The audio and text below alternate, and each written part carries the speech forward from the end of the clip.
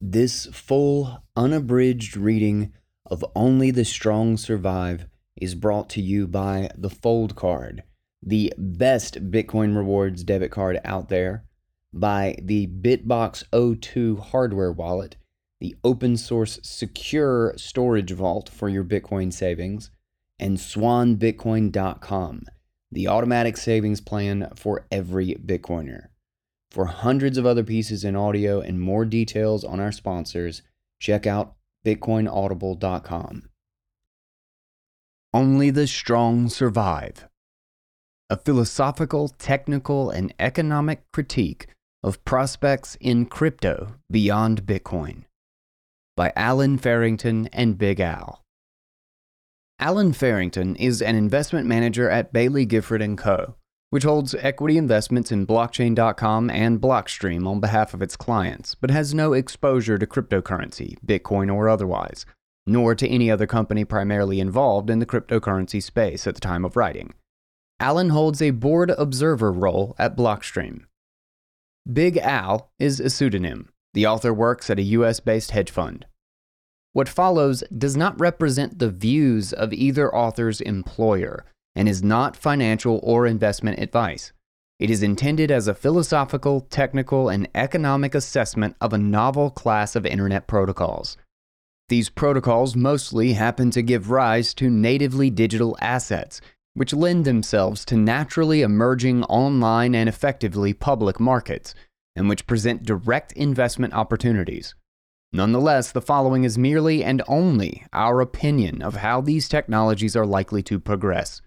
Readers considering investing in any asset discussed herein should do their own research and should not rely on our work. Abstract. In this piece, we discuss our concerns around the broader crypto space beyond Bitcoin. Our arguments revolve around three primary themes: philosophical, technical, and economic. From a philosophical perspective, we discuss the core properties that make Bitcoin work and that make it unique in our view. From a technical perspective, we evaluate how these properties are lacking to a greater or lesser extent in alternative crypto assets, having been designed out again on questionable philosophical justifications. From an economic perspective, we walk through our concerns that, quote, crypto has not shown a path to establishing a basis for justifiable real-world value, explain why we believe this would be very difficult to ever accomplish, and suggest, therefore, that their technical flaws are especially vulnerable. Given the complexity of the task we have set ourselves, this piece is intended to bring our arguments into long form and provide a discussion base for good faith disagreement. Talk, talk, talk, the utter and heartbreaking stupidity of words. William Faulkner on the authors of this piece. Bitcoin is an important innovation. We doubt any serious financial professional now disputes this. However, the importance of Bitcoin's many imitations, collectively dubbed cryptocurrencies or just crypto, is contentious. Our argument is that in the long run, 1. It is likely that much of the current value will prove unsustainable, and therefore will disappear. And 2. It is possible similar systems built on Bitcoin will capture much of this value. This paper is a rigorous philosophical, technical, and economic analysis of why we hold this view. Given we use the terminology throughout the paper, we must be absolutely clear on both what we mean by decentralized finance and DeFi and our attitudes towards it. This is equally for the purposes of clarifying our chosen terminology and clarifying our motivation and attitude. We are strongly supportive of the principles of decentralized finance, which we will do our best to explain and examine shortly. By the concept of decentralized finance, we mean an ecosystem in which the building blocks of financial and capital markets products are freely accessible to all without having to navigate technical bottlenecks or economic middlemen, in which their workings are transparently inspectable and auditable on the basis of free and open source code. in which not only the products but even the architecture of the marketplaces operates on these principles, in which this constitution lends itself naturally to programmability at origin and interoperability thereafter, and in which, due to the combination of all the aforementioned factors, no individual or entity can maliciously or politically affect market activity, be this in the form of agitating to advantage themselves or to disadvantage others. The dream is, in effect, that all participation is honest, and all honest participation is accepted, such that a long and inclusive tail can be unlocked for capital market activity, a domain of social and political economy notoriously inefficient, exclusive, extractive, and oppressive throughout modern history. Our argument is that this instantiation of the concept is mostly built on unfirm foundations and unfortunately is unlikely to last. It is also worth being as upfront as possible that much, probably all, of the financial constructions we criticize could eventually end up being reconstructed on Bitcoin DeFi, as we might call it, and would be equally worthy of criticism.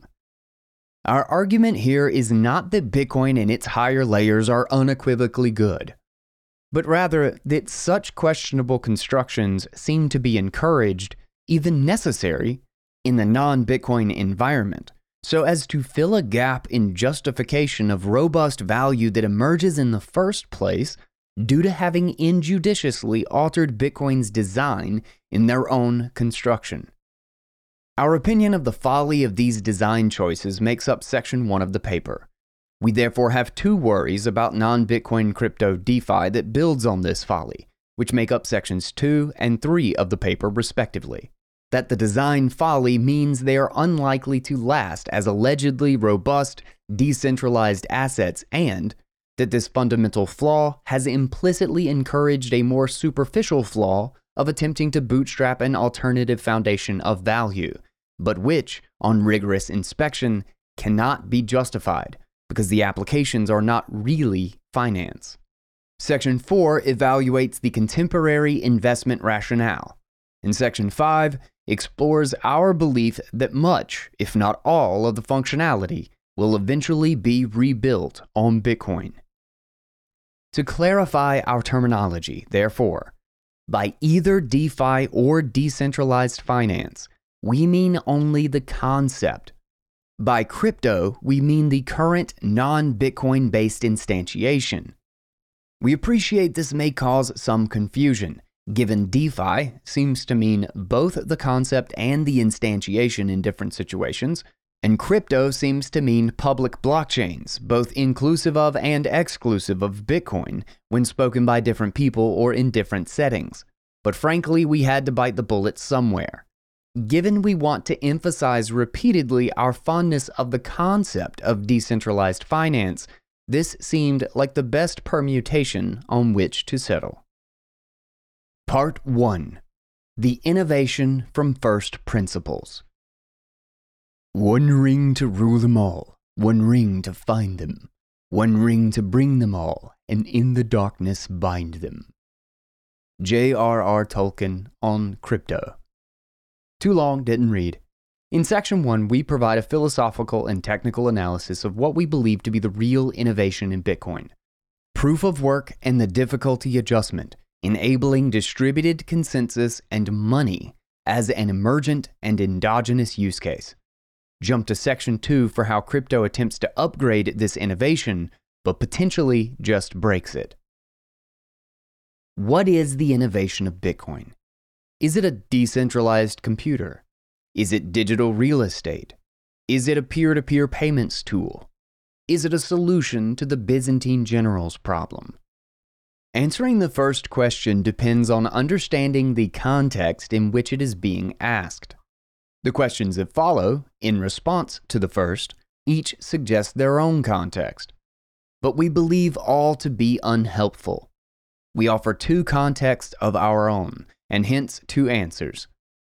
Technically, the innovation is the proof of work algorithm, the difficulty adjustment, and the native monetary unit that is able to endogenously emerge. Socially, on the other hand, the innovation is an immutable and uncheatable distributed ledger. Let us now break out the two categories, technical and social. Technically, the proof-of-work algorithm and difficulty adjustment enabling distributed consensus on censorship-resistant, integrity-assured floating value is the breakthrough.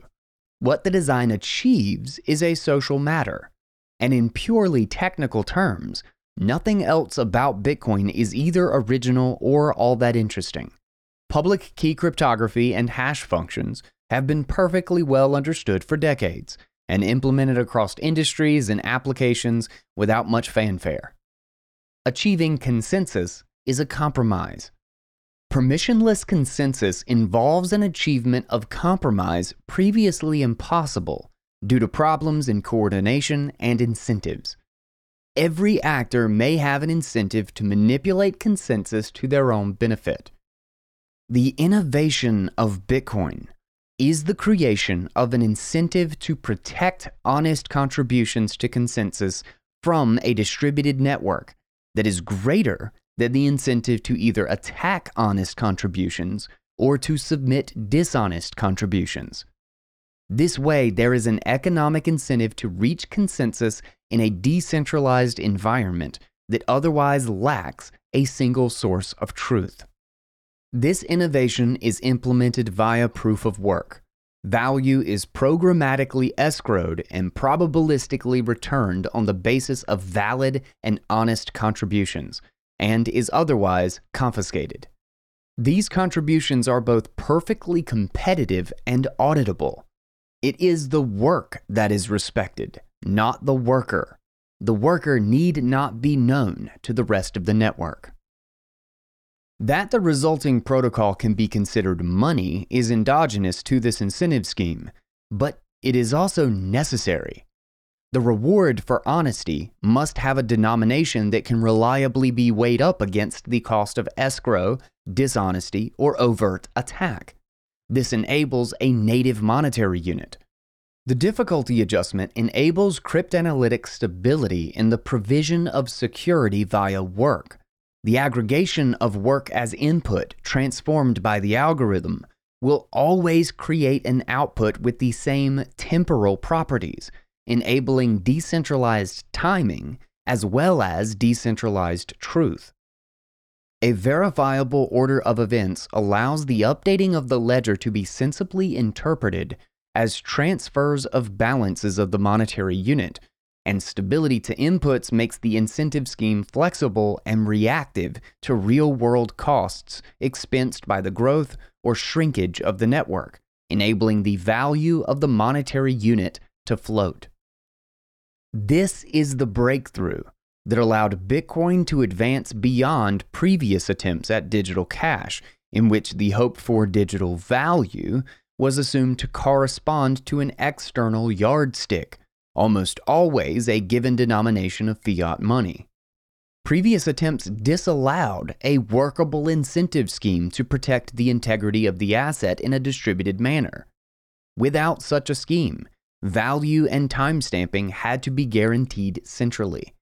This grounded that value ultimately in trust in the issuing authority. This made the asset, in whatever form it took, little more than an IOU in digital guise. This breakthrough also allowed Bitcoin to advance beyond previous, effectively decentralized schemes, plenty of which exist. Arguably, every internet protocol is one, from the web to email to Tor to torrents to Git, because they contributed to decentralized consensus and immutability via unforgeable costliness. Any attempt to manipulate the record by passing off a change as honest would require a single actor re-performing as much work as the entire distributed network had to that point, and racing it in real time to overtake its aggregate. That this is practically infeasible grants Bitcoin the additional benefits of transparently verifiable accuracy of the timing of transactions. In addition to the high cost of attack via attempted dishonest contribution contributes to a low cost of defending the network against such an attack. The entire decentralized system needs the prospect of value to motivate the provision of censorship resistance and integrity assurance. Hence, the quote value realized by the network must be emergent and endogenous. It must float relative to any external measure. Bitcoin's distributed security is endogenous and depends on its value as money, and its value as money is endogenous and depends on its distributed security. Socially, Bitcoin is not a computer, it is a ledger. This is not to deny Bitcoin is money. Of course, it has a monetary aspect, but only because money is arguably the most important ledger, in whatever form it happens to take. Adam Back essentially made this point on Preston Pysh's podcast recently, reflecting on previous failed attempts to create digital cash. One way of conceiving the real breakthrough of Bitcoin is that Satoshi realized stable value could not be robustly targeted. The robustness of the ledger itself would have to be paramount, from which value might endogenously emerge if the prospects of the protocol design are appreciated by the market and speculated upon. This is as far as we need to go into the philosophy of what is money, given that referring to money as a ledger is not terribly controversial. What may be controversial is our claim that the presence of computers in the workings of Bitcoin is a red herring as far as this analysis goes. Computers are useful because they allow the introduction of mathematical precision into the necessarily probabilistic proving of work. The presence of computers wrestles with the inherent uncertainty of distributed competition and reduces it to comprehensible and manageable statistics. This is useful for those weighing up monetary costs and benefits. Also, the internet is useful because it allows the desired consensus to be reached and verified globally nearly instantaneously. But neither technically matter. Bitcoin could work in principle with pen and paper and carrier pigeons bringing the result of computations by hand back and forth to a public square. The ledger would work, but its intended use case as money likely would not. Computers make Bitcoin far more useful, but they do not make Bitcoin. The consensus, i.e. the ledger, is what matters. The breakthrough of proof of work and the difficulty adjustment is far more about harnessing energy and existing communications infrastructure to calibrate incentives than it has to do with computation. Computation is a tool that makes the process more efficient and reliable, but Bitcoin is not itself a computer.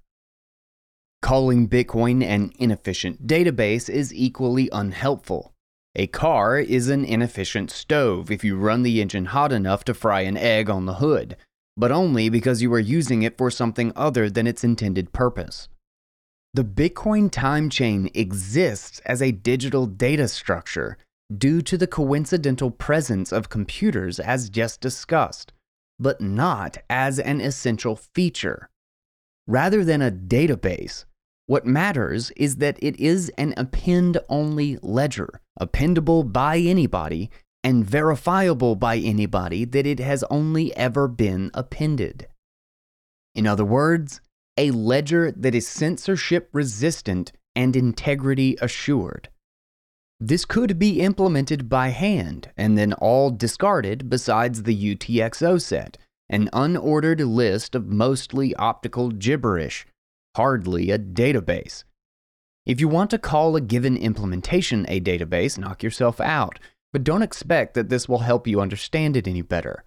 It would be like calling the HTML, CSS, and JavaScript on a web server a special variety of text document, or perhaps a form of atrocious blank verse. This is true, but tells you nothing, and is more likely to confuse you than it is to help you understand what is happening or why.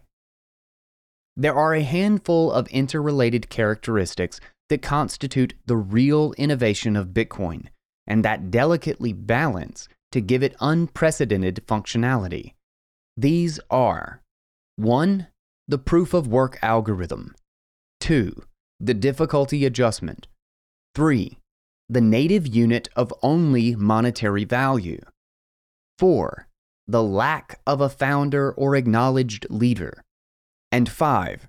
The economic incentive created for distrusting individual actors to achieve distributed consensus, unforgeably and immutably. This all allows Bitcoin to realize endogenous value as an asset grounded in its security, and endogenous provision of security as incentivized by this asset. Our thesis is that all non-Bitcoin crypto projects, usually in an attempt to add functionality deemed to be an improvement on that offered by Bitcoin, or that is even fundamentally possible to offer on Bitcoin, necessarily sacrifice at least one element just outlined. Section 5 will argue that this thinking is impatient and misguided in the long run, and that the hoped-for functionality is likely to slowly but surely emerge on Bitcoin. Next, Section 2 will explore what we believe to be the consequence of this sacrifice, which we believe to evidence short-termism, that decentralization is put at risk. Section 2. Crypto is not decentralized. Let's show some sponsor love before we get back into Section 2. All right, so you don't put your Bitcoin keys in the basket by the door. You don't put them under your bed, and you always have a backup, and you secure them in a strong hardware vault, the BitBox O2. Best thing about this wallet, in my opinion, is just how easy it is to use and set up. So the micro SD card backup, I think, is a really clever way to simplify the idea of what you are keeping safe as your backup. Obviously, I always do a paper backup as well, but I like having the micro SD card. And then it's also open source, which is really important for security. And I personally advise the Bitcoin-only BitBox. Doesn't do as much, so less can go wrong. And the BitBox is Swiss-made. So you can sound really cool when you tell people that you keep your Bitcoin keys, the quote-unquote Swiss bank account, in your pocket in a literal digital Swiss vault. That's a BitBox-only feature, so keep that in mind. Discount code GUY gets you 5% off this bad boy and any of the other goodies you want from the Shift Crypto store, and you can go directly there at guyswan.com/bitbox, and don't wait until you need a BitBox. Go ahead and get your hardware wallet. guyswan.com/bitbox. Section 2. Crypto is not decentralized. Where I'm from, only the strong survive. Allen Iverson on crypto. Too long, didn't read. In Section 2, we argue that crypto's design differences to Bitcoin, as discussed in Section 1, make it difficult to live up to its promise of openness and trustlessness, and is hence likely, if not inevitable, that it will have to centralize at some point. This will likely both undermine the alleged goals and turns it into a questionably costly alternative to already centralized systems. It also introduces an even more ominous attack vector, not even technical or economic, but instead social. Jump to Section 3 for a critique of the financial pretensions of crypto. Any hope for decentralized finance must be grounded in a technology that is reliably and probabilistically secure, open, and distributed. We reiterate once again our belief in the potential of this concept were it to be built on such a secure, open, and distributed base. Our problem with crypto, with this instantiation of decentralized finance, is essentially that it is not decentralized enough and it is not finance. In this section, we will describe why we believe it is fair to say it is not sufficiently decentralized. why this is true in theory, how it manifests in practice, and how we believe it is likely to develop. As far as we can tell, the intention behind the handful of ways this has happened is to attempt to improve upon some parameter of the Bitcoin time chain's operation, its block time or regularity, its inflation schedule, its programmability, its privacy, the difficulty at the layer of the time chain to either introduce total token fungibility or definable non-fungibility, arguably a special case of programmability but also an enormously popular one, or more exotic goals as well. To avoid the accusation that our criticisms are cherry-picked or that we are ignoring the benefits of what has so far been built, we will first do our best to steelman what is gained by making these changes. In social terms, Marvin Amori gives the following helpful characterization of the ecosystem in Decentralized Finance: What It Is, Why It Matters. Quote, "With DeFi, anyone in the world can lend, borrow, send, or trade blockchain-based assets using easily downloadable wallets without having to use a bank or a broker.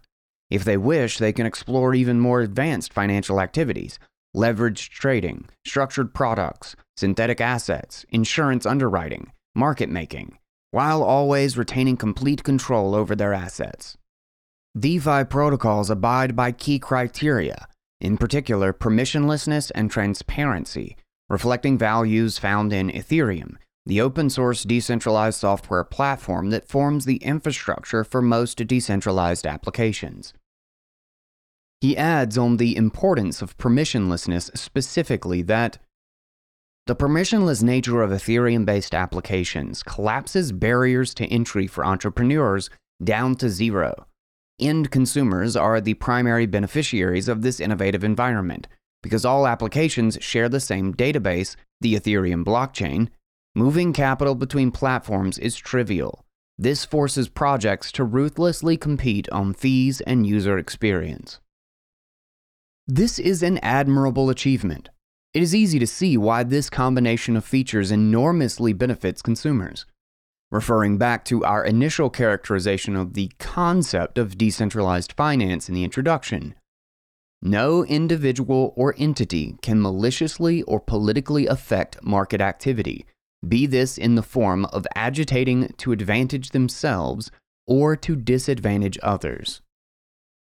If Amori's account is accurate, now and indefinitely into the future, then clearly any malicious advantaging of oneself or abuse of others will be met with immediate and unstoppable abandonment of the adversarial environment. It stands to reason that this possibility should keep participants honest in the first place.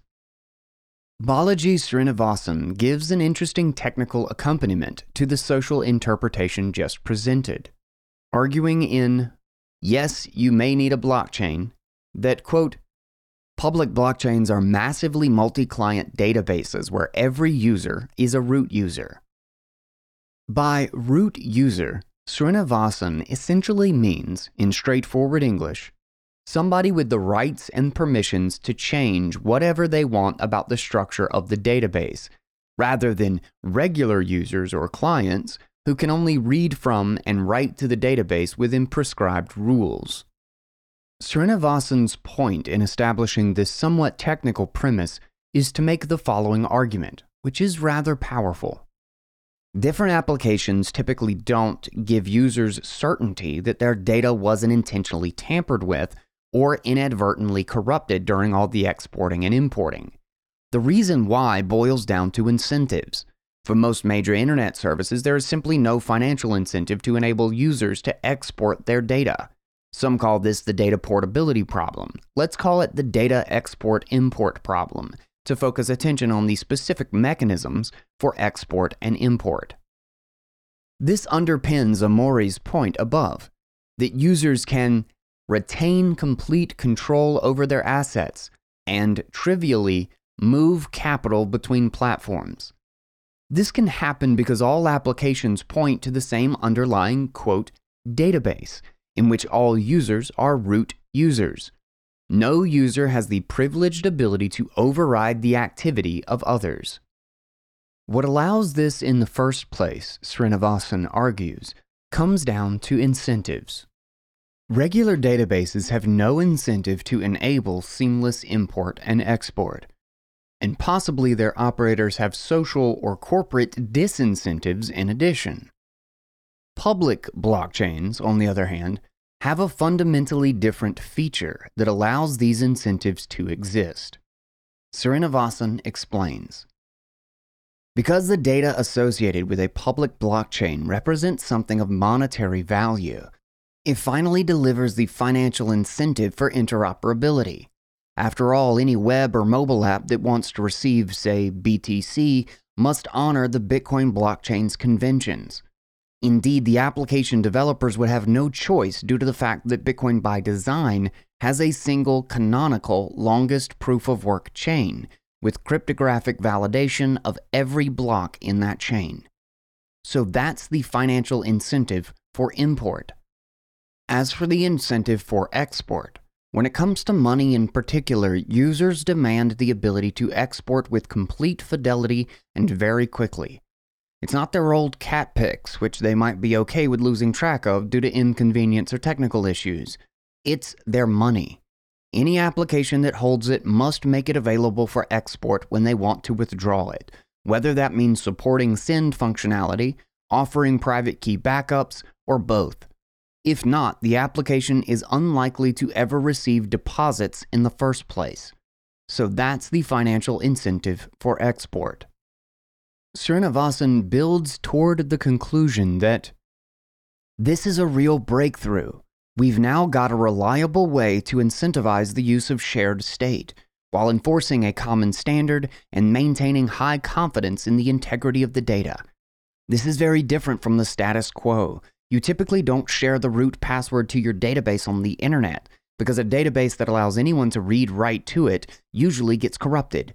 Public blockchains solve this problem with cryptography rather than permissions. In other words, public blockchains are massively multi-client open-state databases where every user is a root user. A fundamental question of all that has been described above: does any of it require a token? Recall, tokens are by no means the essence of decentralization. HTTP, email, BitTorrent, Tor, Git, and wikis are decentralized and involve only exchanging information, not value. Srinivasan argues it does because he recognizes that the technical blueprint borrowed from Bitcoin necessitates a native unit of value. But any self-respecting representation of value or system purporting to guarantee representations of value must possess precisely the properties teased out in Section 1. There must be consensus as to who owns what, for starters. If this is to be achieved solely in the digital realm, where only information exists and where the transformation of information is effectively free, we need a means of making dishonest claims to ownership or transfer of ownership both identifiable as dishonest and preferably disincentivized on the basis of being too costly to attempt in the first place. We require immutability and unforgeable costliness. Which is all to say, we presuppose a distributed ledger with censorship resistance and integrity assurance. But imagine then that the token is intended to be something other than money. We anticipate three conceptual issues with whatever design is then conceived, all of which will threaten any previously credible claims to decentralization. 1. It will lose a fight for liquidity with actual money. 2. It becomes a poor economic signal for coordinating security provision. And 3. The time chain itself bloats. Everything fights for liquidity. Why would a non-monetary token need to have a non-zero holding period, and hence a non-negligible value in the first place? In short, why would anybody hold something that is money but only for X for any period other than the nanosecond required to transact it? It's analogous to the choice between dollar bills and casino chips of the same denomination. Why willingly take on the casino's liabilities and restrict the ability to engage in any other commerce? Why not buy casino chips when and only when you go to the casino? This isn't a death knell in and of itself, but note it relies on a far more delicate consensus than would an asset straightforwardly trying to be money and nothing more. If you can't rely on others holding it because it's money and nobody needs a particular reason to hold money, then sustaining its value very likely requires some kind of coordination. And worse still, whatever coordination is arrived at likely has no inherent economic incentives that independently motivate coordination. As in, besides the attempt to realize the benefit that depends on the coordination, and must overcome the economic disincentive to just hold money instead. In other words, everything fights for liquidity. As far as we can tell, the current independent motivation to fight for liquidity and hold most crypto assets for a non-zero period is, quote, yield. This is a good segue to Section 3, given we have arrived at requiring that the use case is in fact that the tokens are to be considered securities. Their value is realized via the rights to future cash flows. But we will leave this for now and merely comment on the inherent contradictions already engendered, given one, a security and a yield assumes and requires a separate money. And we set out to architect all of this so as to both only require itself and yet not be money. And two, a quote, yield is not a utility. This is a dire philosophical error. Utility can be immediately realized. Yield cannot. Utility is non-monetary and is priced. Yield is defined as a ratio of flow of money over a stock. But we will come back to this. For now, we will leave our argument as, if one tries to win the fight for liquidity by toying with the very concept, we doubt one will achieve anything productive. Poor economic signal for coordinating security costs. Energy has a real cost. Proof of work and the difficulty adjustment provide a way to manipulate the effectively free activity of transforming information, the only material in the digital realm, into an actually measurably costly process, hence providing a link between the physical and the digital. If you can't rely on endogenous value as money, there will be no sensible basis on which to evaluate the merits of the real cost of security contribution. We don't want to overstate the importance of this point. Obviously, it can be done if the tokens have value for any reason whatsoever. Our suspicion is rather that the process of justifying this decision is far less of a rational calculation than were the security reward nothing more than endogenous monetary value. It bakes into the calculation an element of belief. We might say a disregard for the robustness of this link between digital and physical reality. That there is no particular reason to expect to be stable or reliable over the long term. Once again, we arrive at a coordination problem, the resolution of which does not benefit from any inherent economic incentive. The solution to the coordination problem is precariously rooted in the desire for there to be a solution. Money is just a type of information. More specifically, it is the information reflecting the social consensus of the value of time. Bitcoin is just a ledger of transfers of value. As a form of money endogenous to distributed consensus, the information in the Bitcoin time chain is arguably as pure a representation as possible of precisely what costs and what time have been contributed to its security. This leads to Bitcoin's continued existence and honest and valid distributed operation.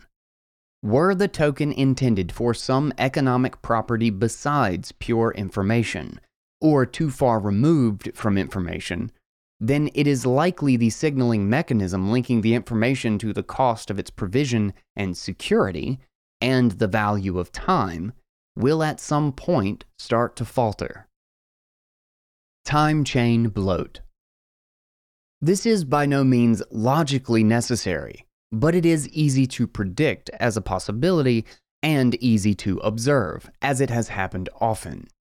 If a time chain is structured so as to contain more than this bare minimum of information, either in the form of economically loaded content that takes up far more data than validation of monetary balance transfers, or just too much validation, then it may reach such a size that it becomes practically or economically impossible for many to either run a node or contribute to security. This could be either in absolute terms or in the throughput of keeping a live view of the time chain validly updating. It is impossible to reason conclusively about such an outcome entirely in general, as any touted thresholds will be arbitrary. But there will be some point at which this is concerning, given how degraded immutability and unforgeable costliness have become. Whether the community input on any technicality of the consensus mechanism remains sufficiently decentralized also risks becoming jeopardized. It is easy enough to predict that as these interrelated problems start to make themselves felt, so too will the pressure to ward off security issues by further centralizing control of the time chain. We repeat, this does not follow necessarily from our argument thus far. It is in no sense predetermined. It is merely unfortunately easy to articulate as an increasingly likely possibility. Omri draws attention to this. Quote, "The underlying back-end infrastructure for DeFi, Ethereum, must continue to scale in order to support higher bandwidth demands. Processing approximately 1.5 million unique transactions per day, Ethereum is already at its current max capacity, and transaction fees have spiked as a result." But notice, transaction fees spiking is good for security. So we have a somewhat perverse situation in which the more secure the protocol becomes, the more its value proposition suffers. In order to become more usable, it has to become less secure. This is the primary motivation from the usability perspective for Ethereum's long-awaited shift to proof of stake. The removal of the need for gas fees that DeFi app users have to pay in Ether to have their computations executed and permanentized by miners. Proof of stake is a consensus algorithm proposed in contrast to proof of work, in which economic incentive is provided in the form of locking up capital for the right to validate blocks, having it stripped if deemed by the community to have done so dishonestly, but otherwise being rewarded with some combination of newly issued tokens and more manageable fees. But notice the tacit admission of having lost the fight of liquidity. The basis of value grounding has explicitly become yield, meaning the token is fighting for liquidity not on the basis of being money, but of being a security. Of course, it is not marketed as such, but we believe the economic logic here is clear and becomes remarkably easy to discern once recognized. In a blog post titled "Why Proof of Stake?", Ethereum co-founder Vitalik Buterin even refers to the validator reward under proof of stake as, quote, interest. To be clear, money does not bear interest, securities do. The core philosophical issue at play rests on the answer to what was left dangling as a rhetorical question. Do you need a token for that? Which seems to be, no, you do not. Because, quote, that, whatever it is not money. Hence, it will lose the fight for liquidity. It won't sustain endogenous value, nor will it sustain endogenous security. For the tokens of a time chain, if value is exogenous, then security must be exogenous. If security is exogenous, then value must be exogenous. Without pure and simple money, concise information on the social value of time, both value and security will likely have to end up exogenous and coordinated to a greater or lesser extent, at which point we have sacrificed decentralization, almost by definition. It seems to us that, from a purely philosophical perspective, the only way to stop the technical and economic structure of a non-Bitcoin time chain from breaking is therefore to effectively centralize it in some or other way. This brings us to a curious junction, because 1, whatever we are talking about would clearly no longer be decentralized finance, however impressive it otherwise may be, and 2, this centralization is likely to introduce an entirely new attack vector of whoever is in charge. Surely this makes the ecosystem not only not decentralized, but in fact incapable of living up to the promises of an actually decentralized system in theory as well. Our rebuttal to the devil's advocate of what is gained by non-Bitcoin crypto is therefore quite simply that what is lost is the credible ability to resist attack. The fanciest cryptography, facilitating the most complex securitization scheme with the fastest confirmation time the world has ever seen, will be worth precisely 0 if or when the infrastructure supporting it is attacked in such a way that it can no longer claim to be secure, open, and distributed at best, or simply ceases to exist at worst. To be clear on this point, price activity in the meantime is more or less completely irrelevant. If anything, positive price activity attracts attack, be it from economic speculators, technical exploiters, or state-based social actors. Why this obsessive focus on security, vulnerability, and costs to attack and defend? This might be a strange way to talk about what Omri calls a, quote, globally accessible supercomputer whose, quote, native programming language, Solidity, can be used to create any conceivable application. Because time chains are not fundamentally computers. They are, or ought to be, ledgers. We see crypto as facing an impossible dilemma. If the time chains are computers in any sense, they are surely only valuable as decentralized computers. Ethereum is much more expensive than AWS by just about every conception of cost: write cost, storage cost, write speed, and sync speed. If, at the end of all of this, crypto protocols turn out to be every bit as centralized as cloud computing, the debate ends precisely at the point on which they are outcompeted on cost by many orders of magnitude. The benefits must be some feature that follows from decentralization, which in turn must be justified on the basis of superiority to AWS. What benefits are afforded the user of Ethereum that cannot be derived from AWS? Presumably some measure of censorship resistance and integrity assurance in their decentralized computation. After all, AWS can turn off its customers' access, so the higher cost must surely be to overcome this danger. Surely, following this logic, the user has to know that this danger has been overcome. Why pay the cost of uncensorable computation for censorable computation? This is why we focus on security, vulnerability, and the costs to attack and defend. Because it is required for the decision to be remotely economically rational in the first place. The vulnerabilities are far more than merely technical or economic. That sufficient technical or economic vulnerabilities exist at all create additional social vulnerabilities. Cost can be expended via bribes or threats to physical well-being. How much would it cost to bribe the possibly 3 or 4 Amazon employees who could literally flick the switch on Infura?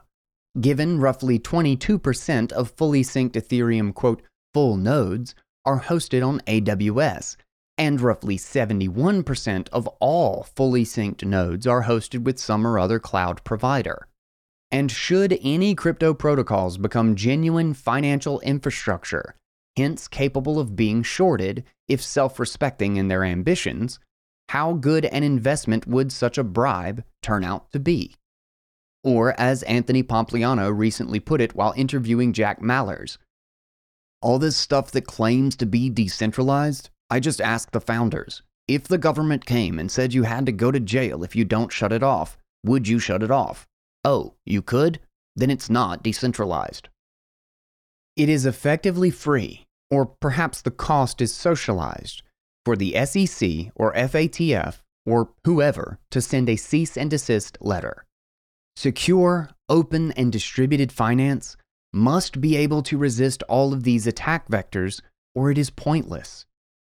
We do not mean to be morbid for the sake of it. We mean to be morbid because if or when all the securitized value in the world is at stake, there will be sophisticated attacks. These things will happen. If your intention is to rebuild finance in a decentralized manner, these attacks need to be rigorously studied and forestalled. There is the perfectly realistic possibility that much of contemporary crypto becomes fully institutionalized. Not simply the involvement of institutions, which would itself be a necessary eventuality to a bull case, but something more like the total capture by institutions. The probably intractable cost attack dilemma could be solved by centralized and authorized hosting, which may also lead to shifting all operations to dollar stablecoins as a default. The outcome of something along these lines would transparently not be decentralized, open, nor any similar stylization that is touted as the advantage in this space in the first place. This outcome will not be mentioned again. For the purposes of our discussion, institutional involvement in crypto will mean that crypto is still attempting to be decentralized and attempting to compete with legacy finance. And yet, crypto has not been institutionalized in this way, and seems to be attracting increasing institutional flows. It is eating Wall Street rather than being eaten, and the dire consequences of centralization suggested as likely in the long run do not seem to have been fully borne out. Are these scenarios too pessimistic? We think not, for 2 related reasons that form the basis of sections 3 and 4. In section 3, we posit that what is actually happening in crypto reflects at least an implicit awareness of some of the problems outlined in sections 1 and 2, and attempts to overcome them by bootstrapping its own grounded value in the form of financial utility rather than as money. Put another way, as the virtuous circle of security and value from which money can endogenously emerge. We argue this is doomed to fail in the long run, as the attempt at bootstrapping does nothing to address the philosophical and technical issues that have been created by all attempts so far at moving the design away from Bitcoin. This is an important distinction. The argument is not that it is theoretically impossible to create a superior design of a public blockchain to Bitcoin. This is strongly suspected to be true, but it can hardly be proven. What can be observed and understood beyond any doubt is that no real-life attempt has come close to succeeding.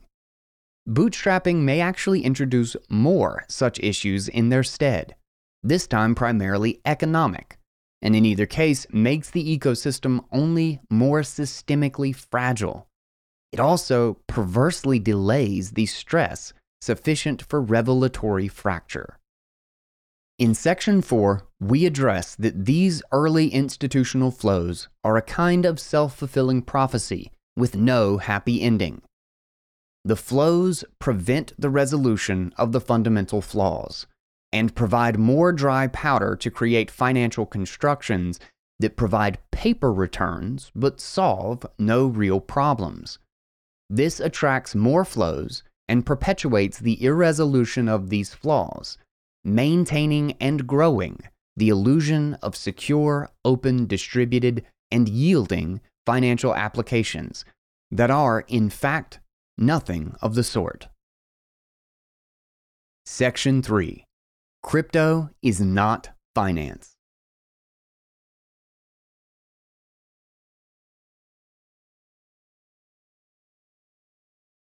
Part 3. Crypto is not finance. There are 3 ways to make a living in this business. Be first, be smarter, or cheat. Jeremy Irons as John Toole in Margin Call on Crypto. Too long didn't read.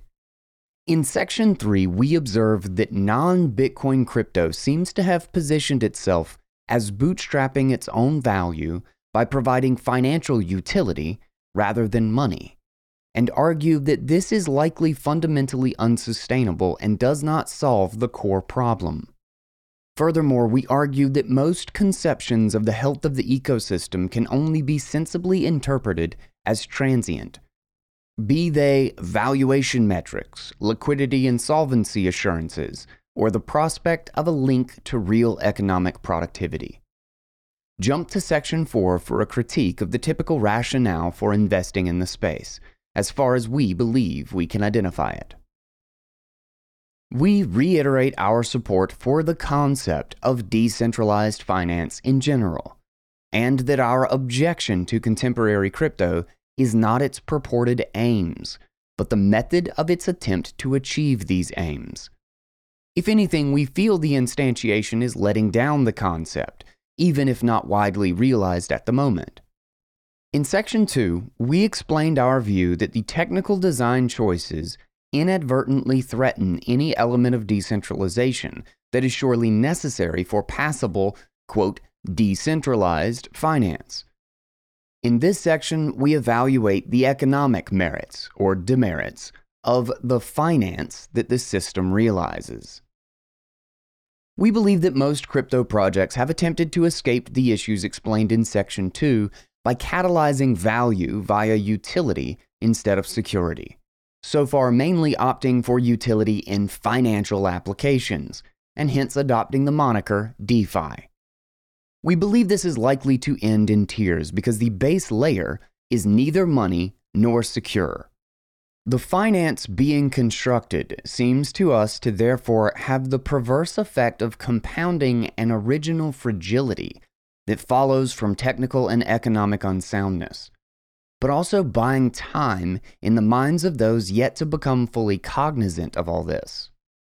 A charitable characterization might be that the hope is to bootstrap value via utility. A harsher characterization would be that it is all an attempt to borrow its way out of debt, monetary and technical. In short, whatever it is, crypto is not finance. To lay some conceptual and rhetorical groundwork for what might seem like a sweeping claim, consider the expression yield farming, a concept that has driven enormous interest and capital into the crypto ecosystem. The concept does not refer to any real yield. A yield is the generated flow above maintenance or depreciation of the carrying capacity of some stock of economically productive assets. Less the recouped seeds for the next year's crop, a harvest is a yield from a sown field. Less the financing costs, the interest on a bond is a yield. If the issuing business is solvent and profitable in unit economics terms, and hence the par value of the principal is relatively assured, the market will settle on a value that implies a probability of all the interest being paid as promised. The market assesses the productive carrying capacity of economic stock, generating the ability to pay the flow of the interest. So what yield is being farmed in crypto? There is transparently none. There are flows, but they are not generated by economically productive assets over time, but rather appear near instantaneously as a result of speculative pricing across non-productive assets. The word speculative is not a denigration. There is nothing wrong with speculative value. But there is something bizarre and circular about discrepancies between different speculations on the potential future value itself forming the basis of profitable arbitrage that is then mislabeled as a yield. Perhaps this is just semantics. Redefine it not as yield but arbitrage, typical of any market-making activity. Normal market making itself relies on trading between those who naturally disagree on their assessment of speculative value. But the speculative value of what? Of yields! This is the essence of speculation as opposed to, say, appraisal. Most financial assets are assigned value on the basis of their discounted future cash flows. That is, at least psychologically and philosophically, if not mathematically. Hardly any financial assets of note have no capacity to generate a yield and simply have a value in the moment that a potential buyer believes to be mispriced. At least hardly any with noteworthy capitalization that makes them relevant to broader capital markets activity. Quote, speculation arises from the inability to know the future. Yields take time and skill to generate. No real yield is generated instantaneously by arbitrage, and hence no real financial asset attains value in pricing this way either. At root, financial assets must derive their value from a spot appraisal or from the prospect of future productivity from a stock of carrying capacity generating a yield. Does crypto? No. Curiously, this is the simple part of the answer. Understanding what is happening is often a lot more complicated. The remainder of this section breaks into the following subsections to trace what is quite a complicated line of reasoning. 1. An analysis of how the crypto ecosystem embraces and encourages rehypothecation, leverage, and securitization, liberally borrowed from traditional finance, but that don't quite serve any coherent purpose in this environment. 2. How these three collectively contribute to creating systemic fragility, such that in general capital has to keep flowing in to keep the system seeming healthy. And 3. An analysis of how the popular and common metrics worryingly both conceal the fragility analyzed in subsection 1 and encourage the continuation of systemically necessary capital inflows as analyzed in subsections 2 and 3. 1.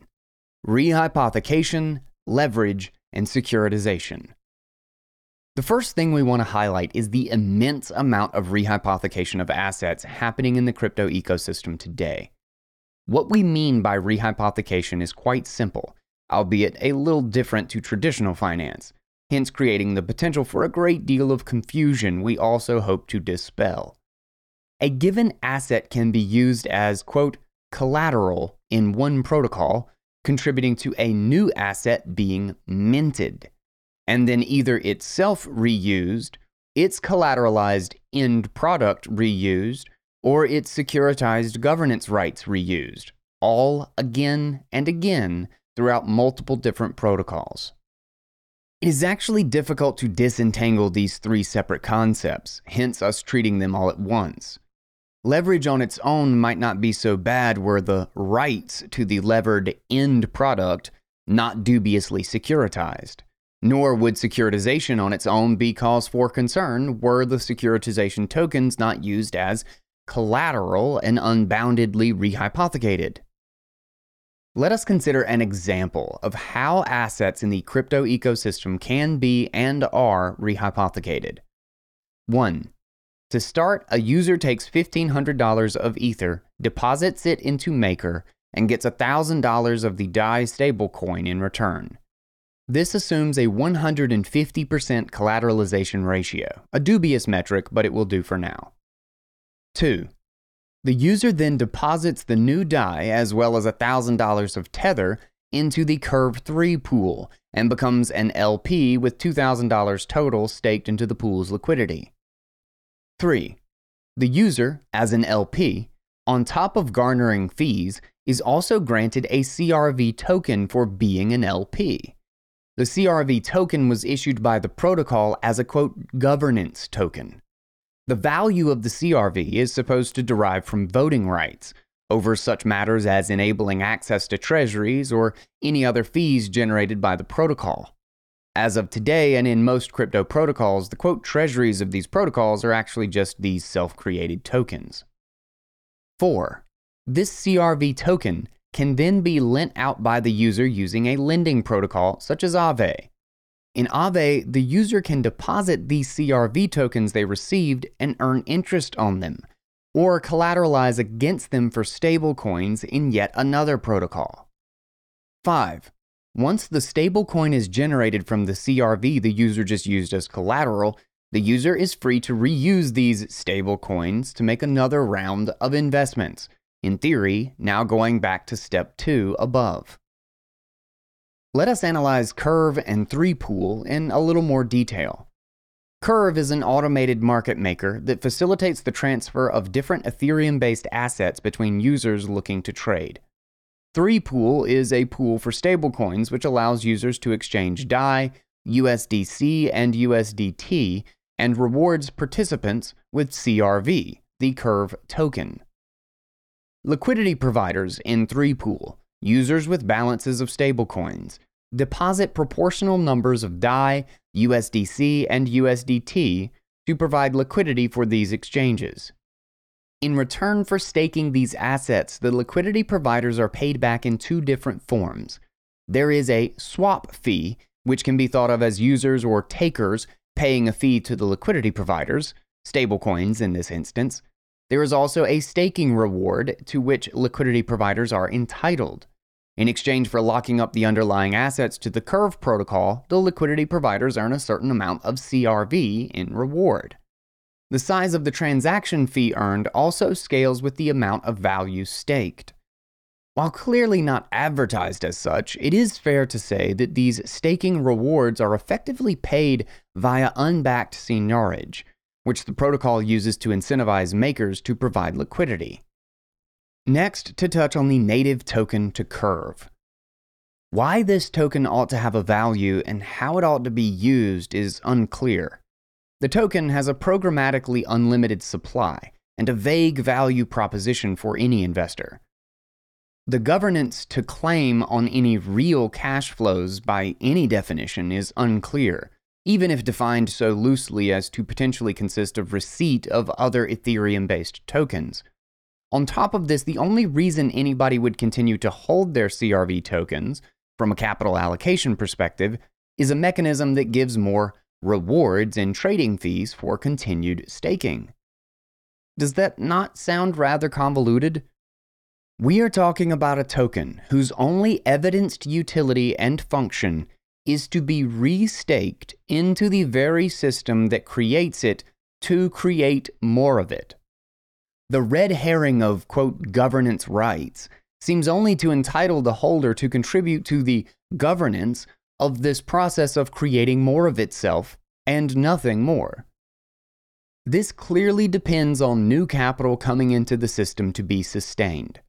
But what happens when, one day, people decide they would like to own an alternative asset that actually provides access to real cash flows, or that has some more persistent basis for its spot valuation? Our contention is a bank run cascades the value of CRV down, and with it will crash the value proposition of running liquidity pools. Crypto investors who currently own CRV do seem to largely understand that today much of the governance is unproductive, but hope that in the future the protocol will continue to mature and these tokens will accrue value as derived from their governance rights. Clearly, we are skeptical. Figure 1. Explanation of why CRV has value. But it's got electrolytes. All right, before we dive a little deeper into rehypothecation, leverage, and securitization, let's hit our amazing sponsor, the Fold app. So I said at the beginning of this show that I was switching my bills over to Fold. That is 100% true. There are still like 3 major bills that have to come from our old bank account for a short while, but we're almost completely moved. But today, after we finally did this shift, my Apple subscriptions hit, got a notification while I was recording, hit spin, 1.4% sats back. Then my Codecademy subscription hit, landed 2% on that spin, all today. So while I'm recording, I just get notified and a spin, and I just win some sats in the middle of the day. This is because of the Premium Fold debit card. And on top of just having that, I get even more back with major retailers using their gift cards. I get 5% back at Amazon plus a spin with my card. That is more than you get with their credit card, the Amazon credit card. If, of course, you avoid ever paying interest. People forget that the credit card, if you don't pay it off immediately, you're not getting anything back. You're paying interest. But not with Fold. It's a debit card. Get your Fold card at 20% off the annual fee, you lucky bastard, at guyswan.com/fold. Earn sats back on everything. We use Curve as an example because it simultaneously encapsulates multiple risks we discuss within one subsystem of crypto. Curve enables the trading of Ethereum-based assets for each other, many, possibly all of which, have a market value in the first place that is justified via exactly the process we are currently analyzing, in which the underlying assets are referenced either to each other's values or to governance rights over flows of these assets. Presumed to have value, hence the rights are presumed to have value. And as the icing on the cake, Curve created its own such token, the only utility or function of which is to restake into the same system, thus providing yet more pseudo-leverage to the Curve token ecosystem and to crypto as a whole. One further layer to all this is that many other crypto protocols aggregate user funds to help them become liquidity providers in Curve. An example is a protocol called Yearn Finance, which aggregates user funds and deposits it into protocols such as Curve to do the work of automated market making and entitle the original providers of funds to interest, styled as yield, but we know better. Suddenly, we have a crypto protocol, Yearn, that is built to allocate funds to other crypto protocols, Curve in our example, with users earning interest from the fees and once again the Curve token, CRV, but now also the Yearn or YFI token. From a user perspective just looking to garner yield, YFI or Wi-Fi is a brilliant offering. How the yield is generated and what it actually represents, as well as the underlying risks, is what concerns us.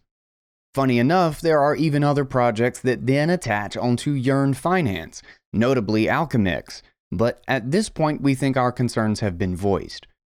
Let us just say that we see no practical reason this iterative process would ever need to end. In all, what we have seen is how starting with $1,500 of Ethereum and $1,000 of Tether can lead to multiple different steps of assets being created and recycled, either via an implicit form of leverage or an implicit form of securitization. We reuse the word implicit, as these activities are not openly described as either leverage or securitization within the ecosystem. Yet they seem to be the closest accurate descriptions in terms of traditional financial concepts. Some of the protocols involved, MakerDAO above, take, quote, deposits of sorts and mint new assets, more suggestively credit instruments, determined to have some value as a function of the value of the deposit. This is essentially the role of a bank in creating leverage. Some other of the protocols involved, Curve above, mint new assets, more suggestively securities, on the basis of the value ascribed to control of some or other resource. This is essentially the role of investment banks, or capital markets at large, but this is possibly just semantics, in securitization. It is worth emphasizing that rehypothecation, leverage, or securitization are not necessarily bad things if employed properly and transparently. Our concern is effectively that they are being employed improperly and opaquely, such that systemic risks are created, and which seemingly go entirely unnoticed, or perversely, the effects of which are misunderstood and celebrated. For example, crypto proponents will often cite over-collateralization as a reason to be reassured that things can only go so wrong, or that if things go wrong, we can be relatively sure the various structures in place can be unwound safely and the originators of capital made whole. To be clear on terminology before we get into the weeds, by X% collateralization, we mean every $100 of synthetic asset is backed by X dollars, i.e. X% of $100, of collateral. By Y% over-collateralized, we mean that a synthetic asset is 100 plus Y% collateralized. We will try to stick to the former to avoid confusion unless it cannot be helped. The idea that over-collateralization grants safety might be nice were it not for a naive arithmetic glitch in the reasoning just presented. Only 200% collateralization or greater can achieve this systemically. For any lower ratio, there will be some number of iterations of rehypothecating collateral such that the value outstanding X initial collateral is greater than the initial collateral. Let's use the simple example of 150% to demonstrate. $150 of actual dollars is required as collateral to issue $100 of stable Alice coin, and likewise to issue $100 of stable Bob coin. If we take our $100 of stable Alice coin and pledge it as 150% over-collateralization to issue $67 of stable Bob coin, our gross synthetic exposure is already $167 on only $150 of real collateral. In fact, we can keep on iterating this, pledging stable Bob coin to issue more stable Alice coin and back and forth indefinitely, and approach a limit of $300 aggregate synthetic value. 175% collateralization would take 3 iterations and only approaches a limit of $233. 200% will never be overtaken by synthetic value in excess of the collateral, and the limit of unboundedly many rehypothecations approaches $200. Appendix B elucidates the algebra from which all numbers presented in this discussion pop out. What all this demonstrates beyond any individual example is that the idea of over-collateralization means something very different in isolation on the one hand, and in an environment in which assets can be endlessly rehypothecated on the other. Mini Legos, one might say. What we arrive at is really pseudo-leverage. Nobody thinks of themselves as having put capital at meaningful risk because everything is over-collateralized. And yet the ecosystem as a whole is undercapitalized. Far from enabling greater transparency, security, and so on, this connectedness of potentially individually robust elements perversely creates systemic vulnerability. This may seem oddly familiar to fractional reserve banking, with the algebra causing déjà vu to boot. What we have termed the percentage of over-collateralization could equally be thought of as the reserve ratio, should the reader wish to translate all the algebra for themselves. But of course, there are numerous drastic differences. The very fact the comparison can be made, and that the algebra translates, ought to set off alarm bells. We see 3 obvious issues here, although of course there may be more. First, fractional reserve deposits are not collateral, but rather are savers' funds lent at risk and put to productive ends. The end in crypto is not as of today productive, but is rather a continued and seemingly endless recombination of the instruments. The purpose of real collateral is precisely that it is not rehypothecated, but is used to guarantee the value of a securitized debt contract, given the obvious possibility that the loan itself will fail on account of some real-world economic enterprise failing. In crypto, none of these financial primitives are present, making it entirely unclear what the purpose of collateral is in the first place, or perhaps more harshly, if the concept of collateral even applies. Secondly, the purpose of the reserve ratio in fractional reserve banking is to provide the liquidity of an equity buffer to manage the risk of maturity mismatch. It is not an entirely arbitrary leftover of recombinatory rehypothecation. Again, quote, maturity mismatch is, in the first place, a product of the real economic activity that fractional reserve banking is intended to facilitate. Liquid reserves have a maturity of effectively zero and a definite value, whereas illiquid economic projects requiring debt finance have longer dated maturity and indeterminate value, pending real-world economic uncertainty. Given the lack of these primitives, it is unclear what the purpose is of the similar construction. And lastly, in fractional reserve banking, there is a lender of last resort in the form of a central bank. Not only is this a bad thing and not worth copying, it is what Bitcoin fixes. It isn't even really possible to mimic in this environment in the first place. As a result, the role is taken up by pseudo-equity issuance to boost the equity buffer that also doesn't quite make sense here. This is accomplished in the form of additional, essentially centralized, securitization and additional primary capital from investors. 2. Systemic fragility. Given how much of the ecosystem is collateralized by Ether and other similar assets, some of which themselves generate new tokens, and given there is no clear link to stocks of economically productive assets, despite the prevalent securitization, underlying cash flows is not what has been securitized to date. There is a need for real external capital to act as the backstop of value. Taking into account the expected return this capital seeks, there is arguably also a need for continual new capital. Crypto has seen major drawdowns, but the bleeding has always been stopped by fresh capital being injected into the system.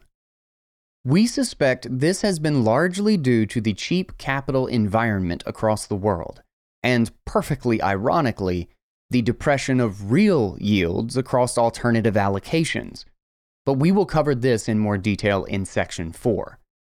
After all, if you buy into the investment hypothesis anyway, then a 40+% drawdown in 24 hours, as Ether, for example, experienced in March 2020, surely seems like an excellent opportunity to buy on price weakness. Below, we will speculate as to what might follow a similarly dramatic drawdown in the price of Ether, today or in the short to medium term future, and what this might mean for the health and wealth of the ecosystem at large. We should stress up front that what follows is in no way scientific, nor is it a prediction we insist is predetermined. We readily admit the obvious criticism that this is merely speculation. This is true. Indeed, we contemplated including a historical analysis instead, but found, obviously on reflection, that no period and no data suffice given what we are speculating about here has never happened to date. What interests us is that the thought experiment provides a means of better appreciating the extent of what we believe to be the systemic fragility caused by the not widely appreciated combinations of rehypothecation, leverage, and securitization described in the subsection above. What would likely follow a large enough crash in the price of Ether is that protocols like Curve and others require more collateral to be put up or for loans to automatically close. Once this process starts, Curve tokens, which could be collateralized elsewhere, would likely begin to lose value. As this bleeding would play out, it is natural, and matches with the young history of the space, to expect some forced selling by market participants who otherwise believed their collateralized positions were relatively secure. With this forced selling of CRV and other tokens, we would expect to see total value locked, and many other metrics used to describe the value of the networks begin to drop precipitously. This in turn would undermine the perceived value of the networks as well as the actual value of assets previously contributed, leading to anything for which their securitized governance tokens were used as collateral to also be subject to various liquidations and collateral calls. As these liquidations and collateral calls rippled through the ecosystem, there would only be two ways the bleeding could end. Either nearly all of the leverage in the system would need to be wiped out, which of course would be a catastrophic decline in aggregate value, particularly so given our outline above of just how much pseudo-leverage can exist globally without anybody being locally aware. The alternative option is simply that more capital flows into these assets than the forced selling via the liquidations. The practicalities of new capital flowing in is worth pondering also. It is possible that this would simply take the form of buying pressure to counteract forced selling pressure. But it is also possible that the buys would be of newly minted assets, hence recycling the liquidity unlocked by collapsing leverage immediately into new leverage. This would have a naturally magnified effect on the valuation metrics cited, and shortly to be criticized in subsection 3, and may help push back against an equally collapsing narrative, should that be a contributing factor. In one sense, this is all straightforwardly understood as a spiral of debt collapse. If this were all, it would be fair to dismiss our analysis thus far as uninteresting fear-mongering, given that clearly any debt can default and any leveraged financial system therefore bears risk. But this is not our point. It is not interesting that the debt could collapse, but how it could collapse, and what such a collapse might reveal about its mechanics all along. There are two factors that are perhaps discordant in this scenario, and that the reader may have noticed. 1. What the backstop really is, given what the value really is, and 2. How seemingly irrelevant the cause of the collapse is to its consequences. While Tolstoy knew well that every unhappy debt collapse was unhappy in its own way, what normal deleveragings at least have in common is that expectations of future profitability, i.e. real yield, were realized to have been overly optimistic and are adjusted downwards. The adjustment means both the financing costs and fragility of the capital structure erected in more optimistic times can no longer be sustained. But in this case, there is no real yield in the first place, so this can be neither the trigger nor the backstop. To tick off one above, then, the value here is conceptualized by all involved to be the complexity of rehypothecation, leverage, and securitization created. What is boasting about the creation of, quote, money Legos, if not a celebration of this complexity, regardless of what the complexity either represents or achieves on fundamentals? The backstop clearly cannot be that the underlying real value arrives at a more appropriate capital structure once enough debt it could not previously sustain has been washed out, because here, the debt is the value.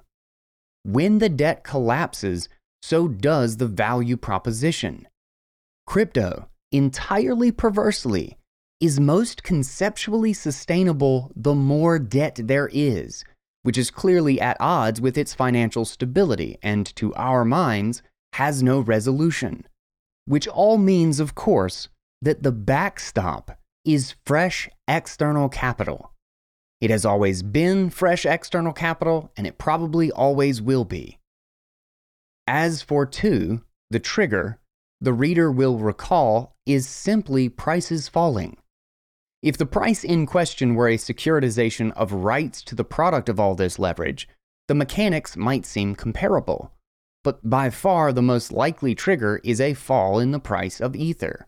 And if this is not a specific trigger, it is likely at the front of the queue of consequences, and hence will quickly become a compounding trigger.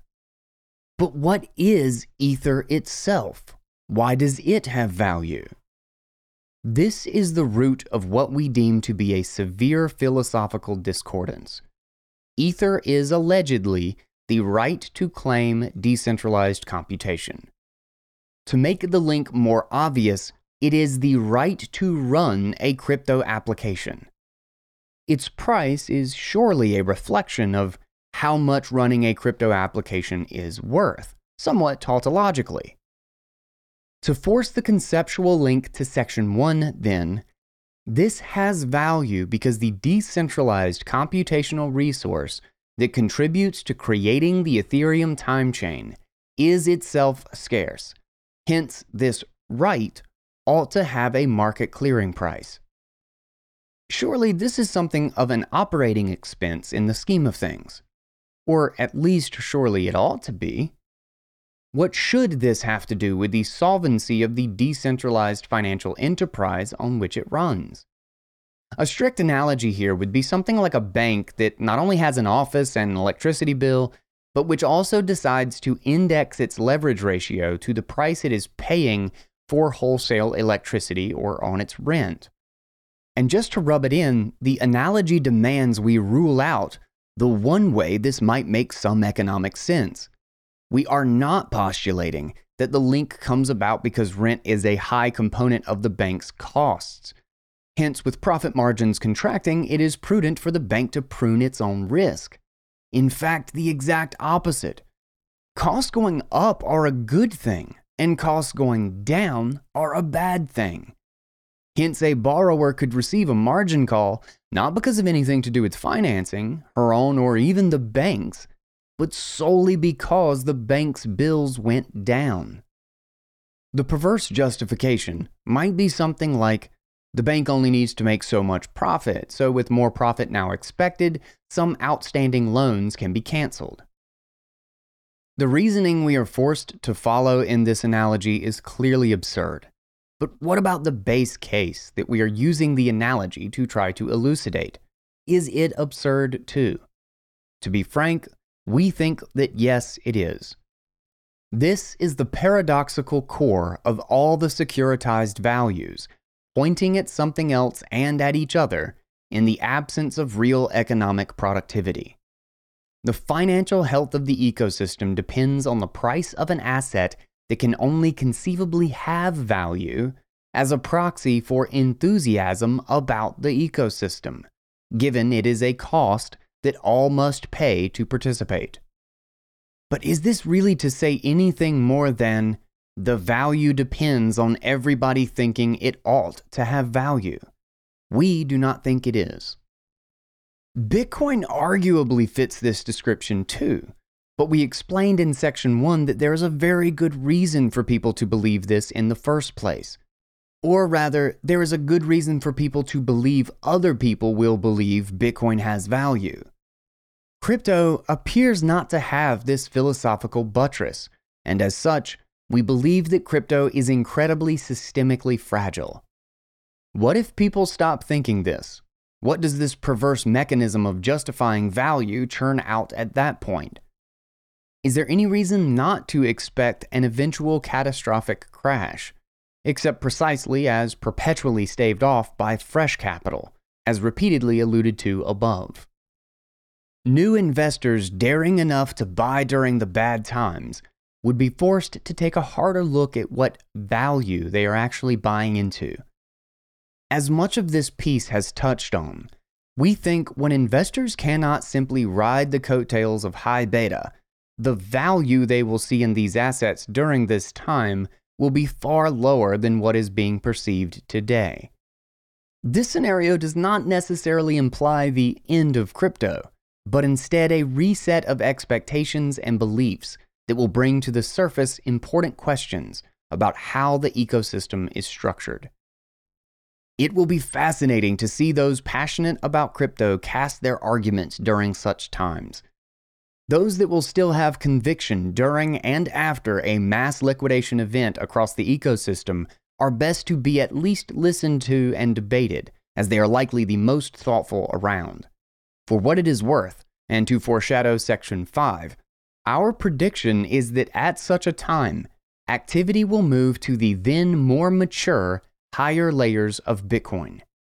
This is once again because it is not the concept of decentralized finance that we believe is at fault, just this instantiation. This instantiation might be thought of as using the fact of not having yet defaulted as the toxically self-referential basis for leverage, rather than real cash flows, real productivity, and a real grounding of value. 3. Misleading metrics. The reader may be aware that, despite our concerns, such headline numbers as market capitalization and total value locked continue to rise, seemingly indicating ever-growing health and utility of the ecosystem.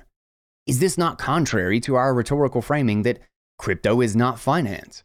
It seems to be getting more and more financial. Unfortunately, we believe these metrics are deeply misleading, and we would argue further that the precise way in which they are misleading is insidiously what contributed to attracting more fresh capital in the first place. As above, this capital is then rehypothecated, levered, securitized, misleadingly quantified after all this to look wildly more successful than before, and the cycle begins once again. Our thesis on, quote, crypto valuation, as briefly as possible, is that none of it makes sense. Similarly to what we will discuss in Section 4, it involves a grave category error that originates in thoughtlessly transferring methodologies from one area of finance to another, without having given the requisite thought to the fundamentals of the methodology in the original environment. This leads to failing to understand what the methodologies mean and why they mean that where they do apply, and subsequently misapplying them where they very much do not apply. Evidencing this abstract objection, we have two specific critiques. 1. Double counting leverage and rehypothecation in total value locked, and 2. Misusing market capitalization. The first is easier to grasp and nicely communicable, and we borrow an example from Lucas Nuzzi, Anthony DeCalvez, and Kyle Waters' recent Coinmetrics blog post, Understanding Total Value Locked, the building blocks of which are very much like our own above, albeit more typical and less complex for the sake of making a point. Quote, take a look at the following example. A user deposits $1,500 worth of wrapped Ether into Maker to get a loan in the form of $1,000 worth of DAI, 150% collateralization ratio. The user then deposits this newly minted DAI, as well as another $1,000 worth of USDC, in the Uniswap V2 USDC DAI pool. In return, the user gets liquidity provider, or LP tokens, representing that $2,000 stake of that pool's liquidity. The user can then redeposit these LP tokens into Maker to get another loan of $1,960 of DAI, 102% collateralization ratio. From a naive perspective, TVL could be computed as wrapped Ether backing the original loan, $1,500. Liquidity added to Uniswap V2 in USDC, $1,000. Liquidity added to Uniswap V2 in DAI, $1,000. And Uniswap DAI USDC LP tokens backing the new loan, $2,000. Total value locked, $5,500. Yet, a more sophisticated approach would only count the $1,500 of wrapped Ether and $1,000 of USDC as the real collateral, giving a total value locked of $2,500.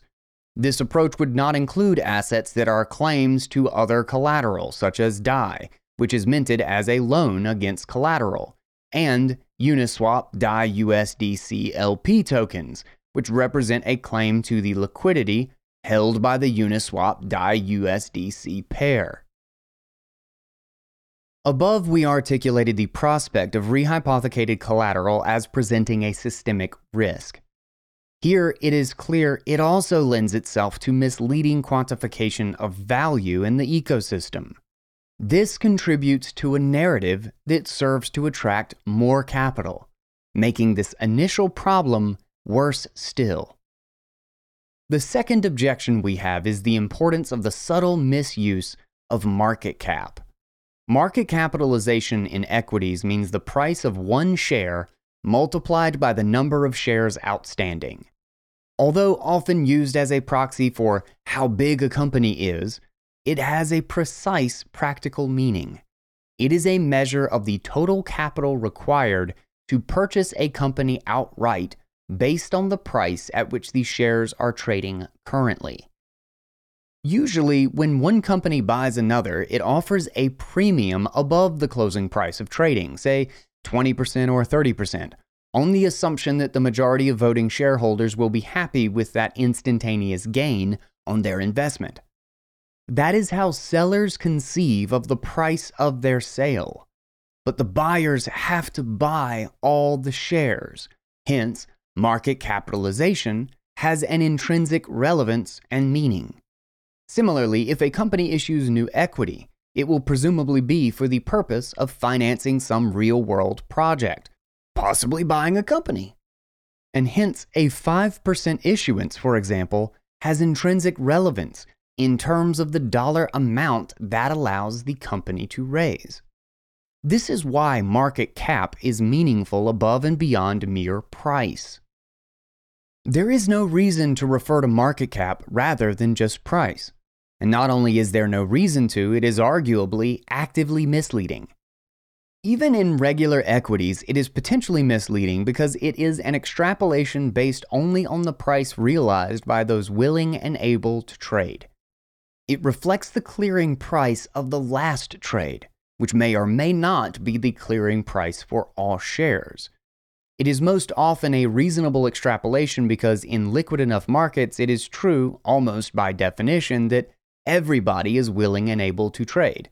Hence, if the price really were unfair, or for some reason not reflective of what investors thought the company as a whole ought to be worth, they would act on this intuition and move the market.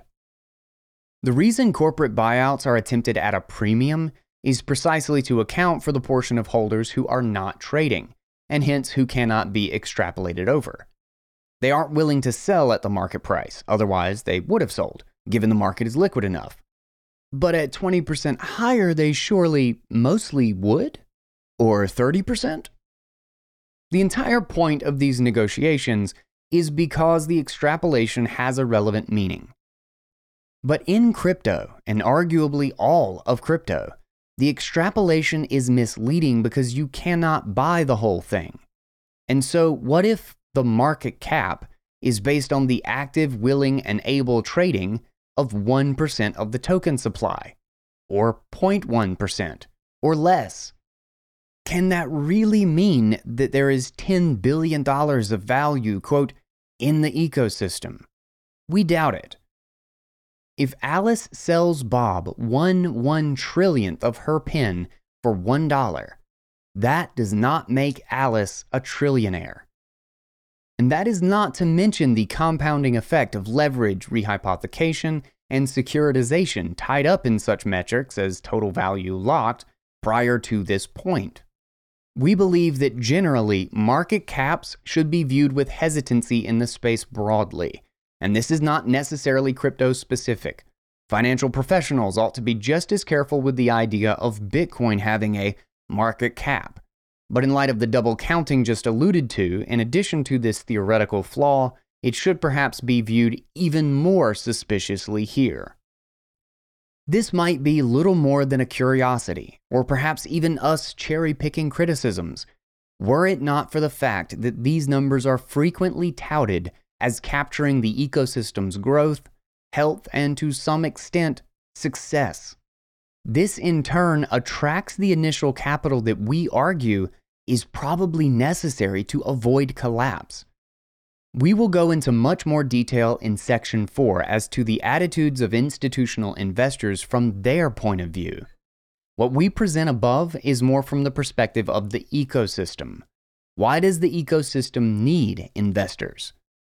The reader would do well to remember when she gets to section 4 that these two perspectives seem to have little to do with one another. Subsection 4.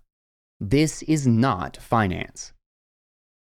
We want to be clear once again that our purpose in this section is neither to holistically capture the crypto ecosystem nor to cherry-pick flaws for the sake of it, but rather to draw attention to the many facets and many consequences of one single dire flaw, that this is not real finance. Its foundation is fundamentally economically suspect, as it can be rooted in neither spot appraisals nor yields. There can be no spot appraisals akin to Bitcoin because the key innovation that allows Bitcoin to realize emergent and endogenous value has been removed in the process of creating these assets.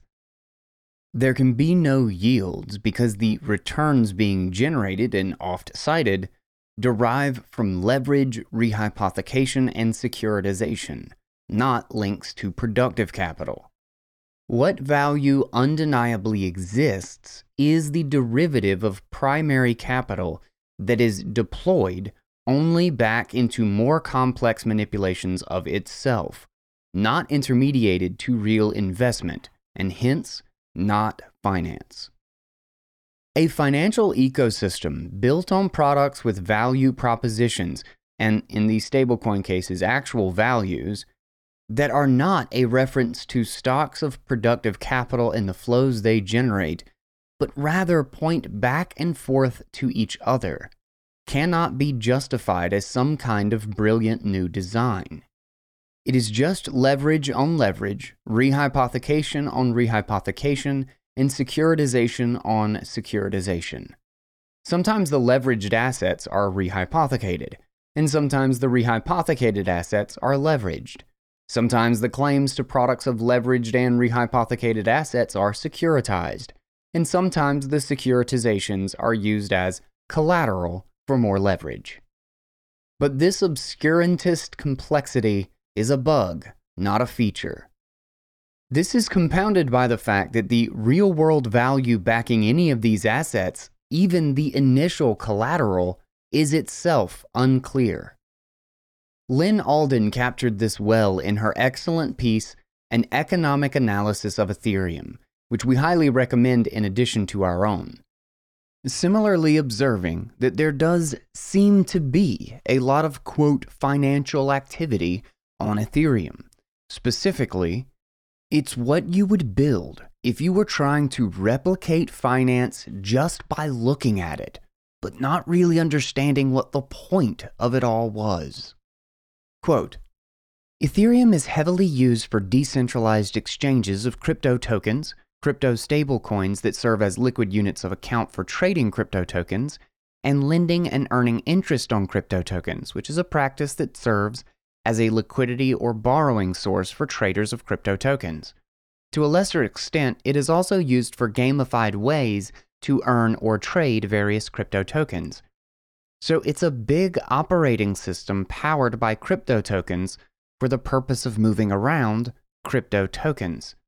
A healthy banking system in the real world would consist of people depositing money and the banks making various loans for mortgages and for business financing to generate real-world utility.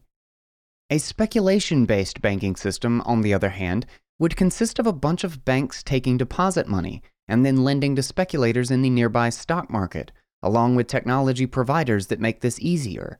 And then what those speculators are trading mostly consists of shares of those banks, shares of those tech companies, and shares of the stock exchange, resulting in a big circular speculative party. The biggest use case so far for Ethereum is a decentralized version of that circular speculation-based system. Our only disagreement is that Ethereum is not properly decentralized, but we covered that already. The reader might wonder if all of this criticism might not equally apply to Bitcoin. There are multiple parts to this answer, some of which we have implicitly addressed already, and some of which we will address later in this piece. The simplest retort would be that the base layer of Bitcoin is only trying to be money, and nothing else. We will explain in much more detail in Section 5 that we anticipate similar, quote, crypto tools and ecosystems will come to exist on Bitcoin, but that precisely this grounding in real value is what will make them more secure.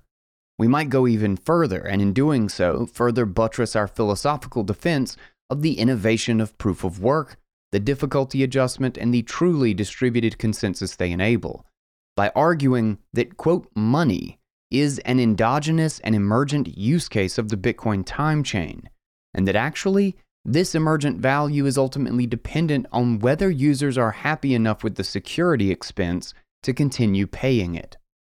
This, of course, gives us our real-world value link: censorship-resistant, integrity-assured, floating value, native to a distributed ledger, is well worth paying for with time and energy. Hence, people do. In Bitcoin, everything ultimately points to proof of work. If attempting to follow the real-life analysis and explanation above unfortunately proved too confusing, we can alternatively model a hypothetical altcoin valuation mathematically as follows. Let n be a natural number denoting discrete steps of time in the model. Then let I, j, and k be natural numbers referring to crypto tokens, which index both dfi of n and vcj of n as follows. df sub I of n refers to a valuation of crypto I token at time step n as facilitated by a primary equity raise to support the asset price in the open market. VC sub j of n refers to the flow of capital to the venture capitalist, either primary or secondary, and either positive or negative, based on whether capital is being injected into the market or removed from the market as a, quote, return, respectively. Keeping in mind that much of crypto valuations are justified on the basis of value locked in other crypto assets that they nominally either custody and rehypothecate or over which they claim some governance rights, i.e., of which they are securitizations. Consider the following not entirely serious model. What follows this is a set of equations around token creation, valuation, and capital flows that I will not be trying to make sense of, but that suggest that over some period of time in, the VC initial rate of return in an arbitrary token is possibly around 1 bajillion %. Figure 2. Cartman LARPing as a crypto VC. 4-point plan. 1. Startup. 2. Cash in. 3. Sell out. 4. Bro down. As a final metaphor that is easier to understand than a barrage of quasi-satirical mathematical logic, and which we think is still accurate enough as far as it goes, and hopefully helpful, consider the following model of crypto funding. Venture capitalists build a Jenga tower, contributing 100 Jenga blocks. They are invested to the tune of 100. Then we get into an iterative game in which the VCs take one block from wherever they like, while retail adds 2 exclusively to the top of the tower. By the time the VCs have taken, say, 20 blocks from throughout the structure, they have a paper return of 20%. Of course, it is paper only because, unlike a real yield from a real asset, there is absolutely no reason to believe the par value of the principal is assured. Eventually, when the returns are impressive enough to justify it, VCs raise much more primary capital, which this time does go to the bottom to buttress the structure. This means the game can go on for longer, but it doesn't really do much more than that. The point of Jenga is to not be the one who collapses the tower, because it will eventually collapse. At the risk of yet more mixed metaphors, this is all rather like a game of musical chairs. There mathematically is not enough for everybody to make whole, never mind make a return. But as long as the music is still playing, nobody seems to care. We cannot help but feel that the crypto game, as of today, is ever so slightly more complicated. to recoup a non-paper return by extracting more Jenga blocks than you contributed, before eventually the music stops and the tower collapses. To be clear, none of these towers have collapsed in the way that we are alluding to now, but we suspect that this is because capital has continued to flow in, and that if or when this stops, collapses are likely to follow. While some of this may come across as unserious, we have done our best to be accurate such that the reader is getting a sense of the typical construction in the space. The value involved is clearly speculative. Even proponents would surely not deny this. But there appears to have been curiously little thought put towards why speculative value ever comes about in the first place.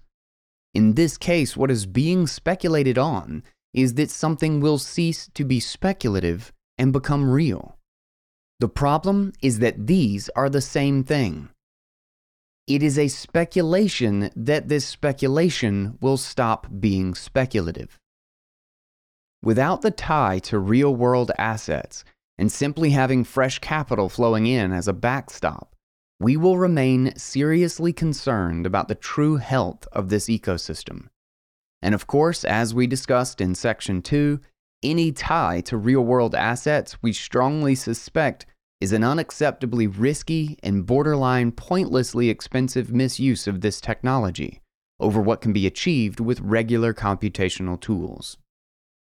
We can push this even further in tying the discussion back to Sections 1 and 2, and setting up the link to Section 4. We believe the speculation is tied up in yet another vicious circle. The assets themselves need to be expensive in order to thwart attack, by raising the escrow stake and the dishonesty penalty for a would-be attacker. They need to do something productive in order to justify their expense beyond mere speculation. Or, as above, the speculation must be based on the reasonable assumption of one day doing something productive. But they also need a near enough guarantee they will thwart any attack in order to be reasonably speculated upon as likely one day to do something. Bitcoin must also prove its resilience to this cycle. But for Bitcoin, the argument is not only straightforward, but fundamental to understanding the only thing it does and does well. What it does is provide an appraisable spot value, not a yield, as censorship-resistant, integrity-assured, floating value, native to a distributed ledger. Therefore, expense is justified. Therefore, attack is thwarted. Therefore, there is good reason to speculate on future floating value. In Bitcoin's case, it is really more of a virtuous cycle. In virtue of the genius of proof of work, the difficulty adjustment, and the censorship-resistant and integrity-assured distributed consensus they enable. If crypto is likely not resistant because it is not decentralized, and not productive because of financialization rather than finance, then what is the basis of the speculation propping it up? In Section 4, we attempt to address this. Surely these speculators do not conceive of their capital allocation as speculation that this speculation will stop being speculative. So, what do they think? What is the investment rationale? SwanBitcoin.com is simply the best place to go to get allocated, to get started, and to learn about how to get into the Bitcoin ecosystem, to start your positioning, your savings plan in Bitcoin. They have an automatic savings plan. So if you want to buy regularly, you want to DCA and ignore all the market noise, you can get every month, every week, even every day, you can buy Bitcoin on an automatic basis. You set it once and forget it. And that's in addition to an instant buy button of up to $10 million. And with Swan Private at swanbitcoin.com/private, they have resources and assistance for how corporations and high net worth individuals can build generational wealth with Bitcoin. You get direct access to the Swan Private team. You get tax form assistance, guidance on how to self-custody, wire support with no limit on purchases, and even guidance for your retirement account. If you've been thinking about allocating to Bitcoin and you haven't done it yet, don't wait. Start now. Go to swanbitcoin.com/guy. Part 4. The investment rationale. More succinct advice to those who must time markets comes from remarks attributed to a 19th century cotton trader. Some think it will go up, some think it will go down. I do too. Whatever you do will be wrong. Act at once. David Swenson on crypto. Too long, didn't read. In Section 4, we provide a rationale for investing in the space to date and argued that the most sensible investment thesis is a subtle category error that results in transferring across principles from software venture investing that do not quite apply in this space. We argue further that only a certain class of investors is likely to commit this error, and the realization that others will not follow will likely mark the beginning of the end. Jump to Section 5 for the argument that precisely the desirable features of crypto will likely emerge before too long on Bitcoin. This is not a psychologization or pathologization of crypto proponents.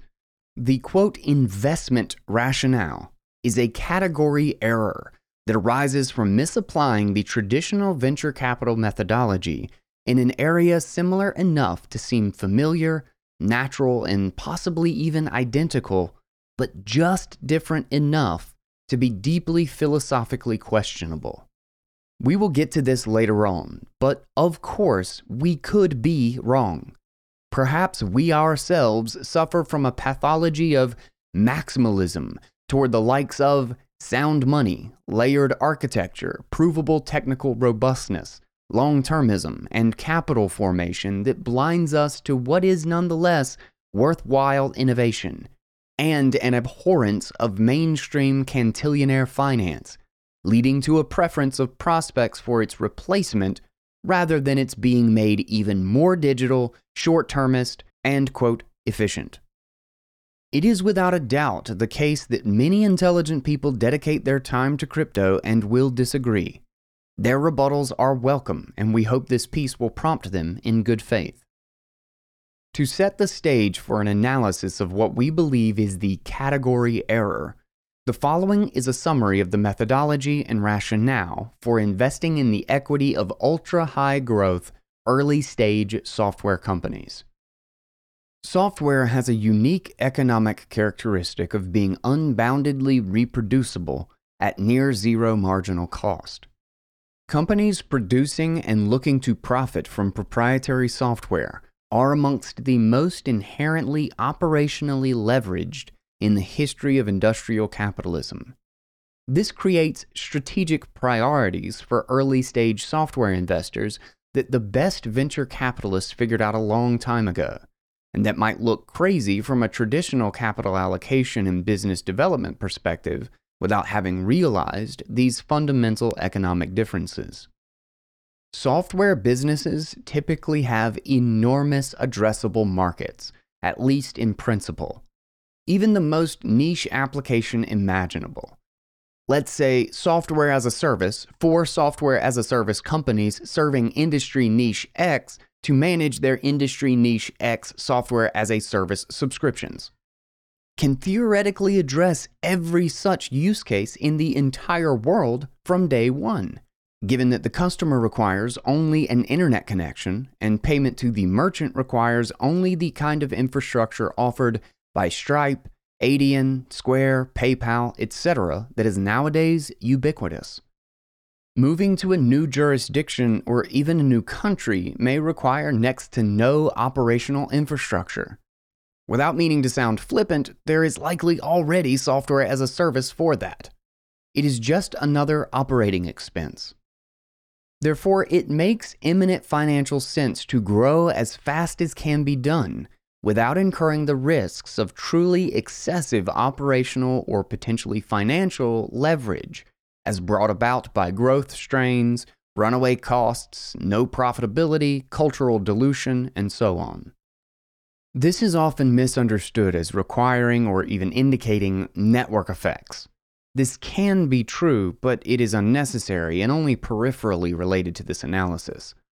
The presence of potential network effects in a product or service simply makes this issue all the more pressing, but they are not necessary.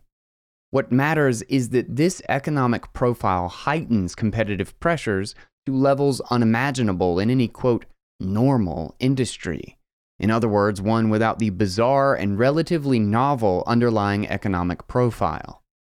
As a software startup, you have to capture the market as fast as possible for purely game-theoretic reasons. If you don't, somebody else will. Perhaps more importantly, everybody else can. One can't point to the return on capital implicit in your unit economics and say, but it's unsustainable to try to grow faster than that. Wrong. What's unsustainable is losing the race to win the market and going out of business entirely. What's sustainable is to cover operating losses brought about by rapid growth with financing until the market is all but won. It is sensible to treat all this as effectively R&D, although impossible under accruals accounting standards developed a good 60 years or so before software as we know it today existed. Some of it may be actual R&D, in other words, in technology, but in spirit, it is R&D into company design. The company is running profitless experiments aimed at discovering what it ought to one day look like when profitable. There is a final added wrinkle. Even this may not be sustainable for an individual company. Early-stage software companies in isolation are amongst the riskiest and most uncertain investments that can be made. But those that succeed are amongst the best investments that can be made. This is why venture capitalists have portfolios, not because there are lots of good investments out there. The single best portfolio is the single best investment. But nobody knows what the best investment is going to be.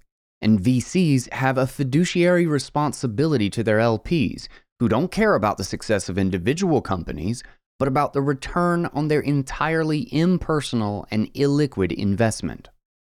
VCs offer a service to their institutional clients that may be roughly described as returns both above and uncorrelated with equity and bond market indices, the hoped-for premium of which is worth the comparative and required illiquidity.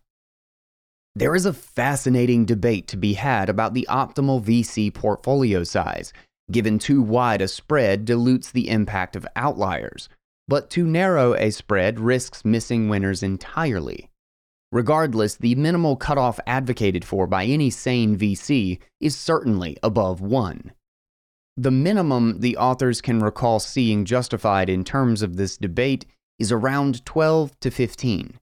And the maximum is effectively unbounded, as it becomes more a question of operational bandwidth than purely financial reasoning. Going into such detail on the financing logic is necessary as it affects the operational logic. VC software equity investing is only justified on the basis of its contribution to portfolio-level return on capital. This aggregate return dynamic is in turn predicated on the realization that most will go to zero, but portfolio returns may still be good overall based on one or two dramatic outliers. Hence, there is no point in an individual company trying to be merely good. Everybody must endeavor to be great. Few will succeed, most will be awful, and the average will wash out as good, which was the point all along. This operational logic wraps back around to affect financing logic also, slightly rephrasing the description of early-stage software businesses for optimal suggestiveness. What it means to cover operating losses brought about by rapid growth with financing until the market is all but won is to willingly sacrifice the ability to generate a yield for a rationale that might seem crazy at the level of an individual company, but makes perfect sense at the level of a portfolio, so as to maximize the potential yield the individual company might one day be able to generate. The financing provided is an investment in developing the economic carrying capacity of the firm. It clearly takes time. Creation of real productive capital always does. It is speculative, but it is obviously sensible, healthy, and an enormous positive sum for the world at large. Venture capital is financial engineering to funnel low-risk savings to extremely high-risk investment projects. The net and aggregated capital creation is nothing short of phenomenal. But this does not apply in crypto.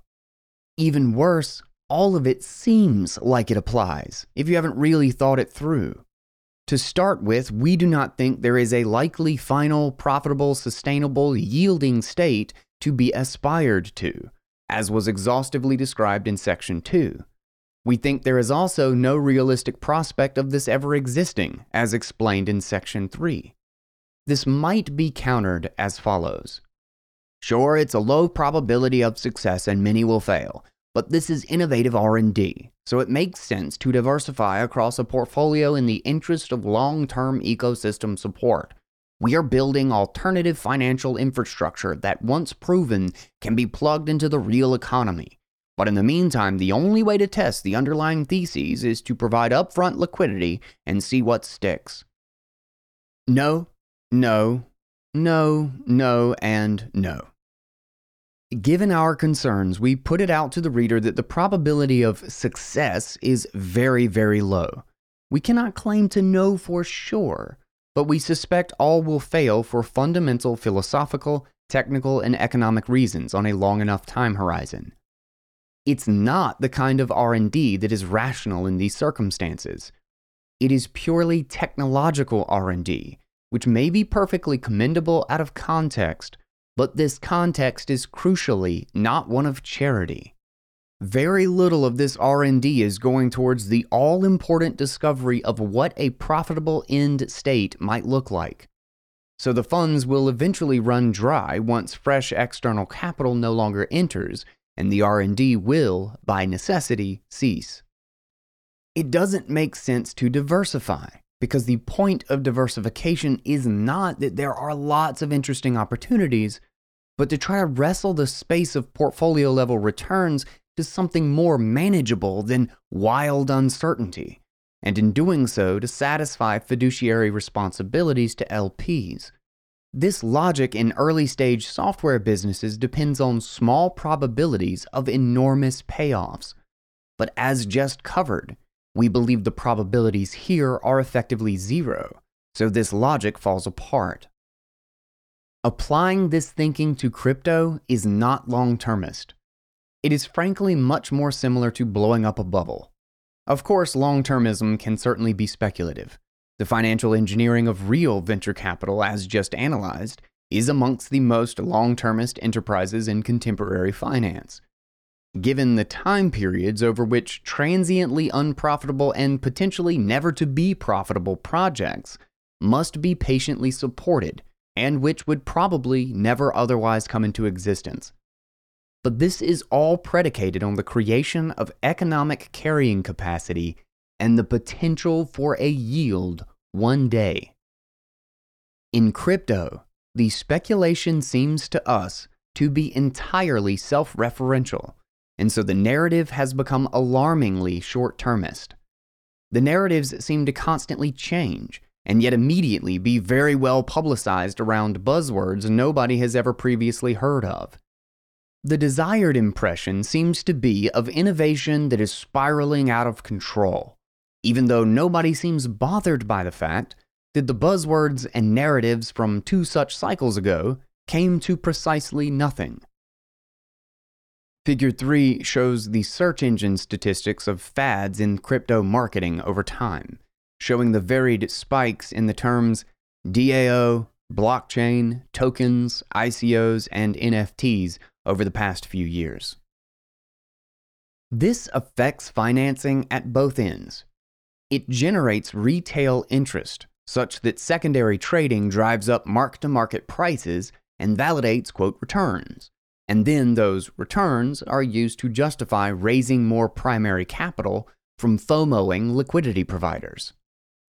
We say returns in quotations rather than returns because none of this is real. There is no yield currently, and we see no path to a yield either. Which is why, finally, it won't ever be plugged into the real economy, either transparently or at scale. Real institutional capital allocators have an entirely different kind of responsibility towards their clients than the VCs currently engaged in this space. The speculative element currently is an investment risk, not an operational risk. The reader might be tempted to argue that the whole point of decentralized finance is that we no longer need institutions because they are being automated away. This might sound nice, but it is pure fantasy. As per Section 2, retail is only involved with secondary trading driving mark-to-market valuation hikes. 99% of the primary capital is institutional because these secondary trades are providing it with incredible paper returns. The secondary trades, hence the returns, depend on liquidity, and liquidity depends on permanence, in a way that is so obvious to never usually need to be spelled out like this. If market participants know a security is worth zero, then liquidity will only continue to exist so long as there is belief in a greater fool to sell to. In this case, that greater fool is retail. Or put another way, we must not mistake market liquidity and market depth. Perfectly deep markets are liquid, right up until everybody wants to sell. This upfront liquidity is highly ill-advised because it is facilitating only more transient liquidity. A massive amount of capital and a large number of investors are involved, not for anything like the reasons outlined above, but simply because this liquidity transiently exists and seems like a worthwhile way to, quote, diversify capital at the portfolio level. To stress the dire state of transparency and liquidity in this ecosystem even further, we also happen to know of large volumes of SME loans currently being used as collateral tranches for stablecoins, which we are fairly certain is not well understood by either side of this transaction. This is why we say transparently in quotations above. There is a connection to the real economy here, but it is not transparent in the slightest. Crypto is serving as an extension of shadow banking. These are unregulated eurodollars in all but name. This is to highlight yet another risk and to be clear on what is meant by, quote, links to the real economy. We do not believe these count towards the loftier goal of links to the real economy because they are really yet another form of ignorant and desperate yield chasing and comfort in diversified liquidity, regardless of solvency on either side of the trade. Next, it is worth briefly drawing attention to the incentives of current market participants. The incentives of retail and institutional end clients deploying capital in this space is chasing yield, because every other asset class is inflated beyond all reason by central bank intervention in financial markets. But this is not how VCs are paid. Their skin in the game is not a stock, but the promise of skimming flows of this stock. They benefit directly from however long they can continue to deliver returns on which they are entitled to skim 2 and 20, and only indirectly from the solvency of the paid-in capital. If the paid-in capital looks solvent, the skimming continues. It doesn't really matter whether or not it is solvent. This might seem harsh, but we can testify to the existence of novel services industries sprouting and skimming non-yield flows from this capital-consumptive space, even beyond the relatively more tangential anecdotes above. In recently speaking to management of a public company considering, quote, launching a blockchain, being as vague as possible so as to keep them effectively anonymous, we were informed that the marketing strategy was to hire a PR firm to manage a worldwide network of, quote, YouTube, TikTok, Clubhouse, and Twitter crypto influencers to encourage retail investors to, quote, support the token price upon launch. This is a shadow industry. It's not entirely unlike intermediary subprime mortgage boosters in our view. It is certainly at least as questionably legal. Given this is a philosophical, technical, and economic analysis, this should not be misunderstood as agitating for prosecution for unregistered securities issuance or promotion, or regulatory intervention of any kind. Our point is simply that, regardless of whether or not this should happen, it will. Given crypto projects are almost all de facto centralized to a greater or lesser extent, as explained in Section 2, such prosecution would likely work. When Joe Weisenthal and Tracy Alloway said the following in their introduction to interviewing Alice Colleen on their Odd Lots podcast, we couldn't help but chuckle. But I feel like, in some sense, some of the narrative enthusiasm has moved away from Bitcoin. At least feels like it in the last few months. Oh, absolutely. I mean, part of this is because obviously you and I are in financial journalism. We're talking with people who are in the financial industry quite a lot, but it feels like the enthusiasm from traditional financial players, I'm thinking bankers and traders, that has squarely moved on to DeFi, to things like Ethereum, to places where there seems to be a lot of innovation and a lot of changes happening around what you can actually do with the technology and with a wider pool of crypto. It is no surprise that those whose professions and entire capitalistic purpose is to skim short-term flows without contributing to the long-term creation of real, productive capital are increasingly attracted to a space in which yieldless flows are flying around for whoever wants to grab them. On top of this, those that are losing interest in the alternative space, in which productive carrying capacity is being created, will one day make these very same people's employers and professions obsolete.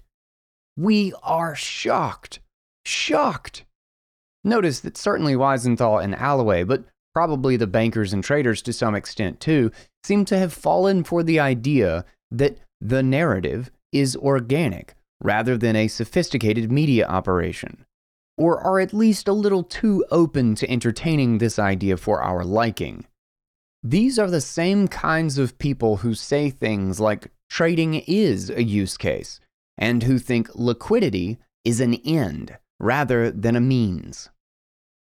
Amaury makes a comment in a similar vein, even more confidently, writing, quote, "A byproduct of building financial services on a transparent shared database is that all associated transaction data is publicly available in real time.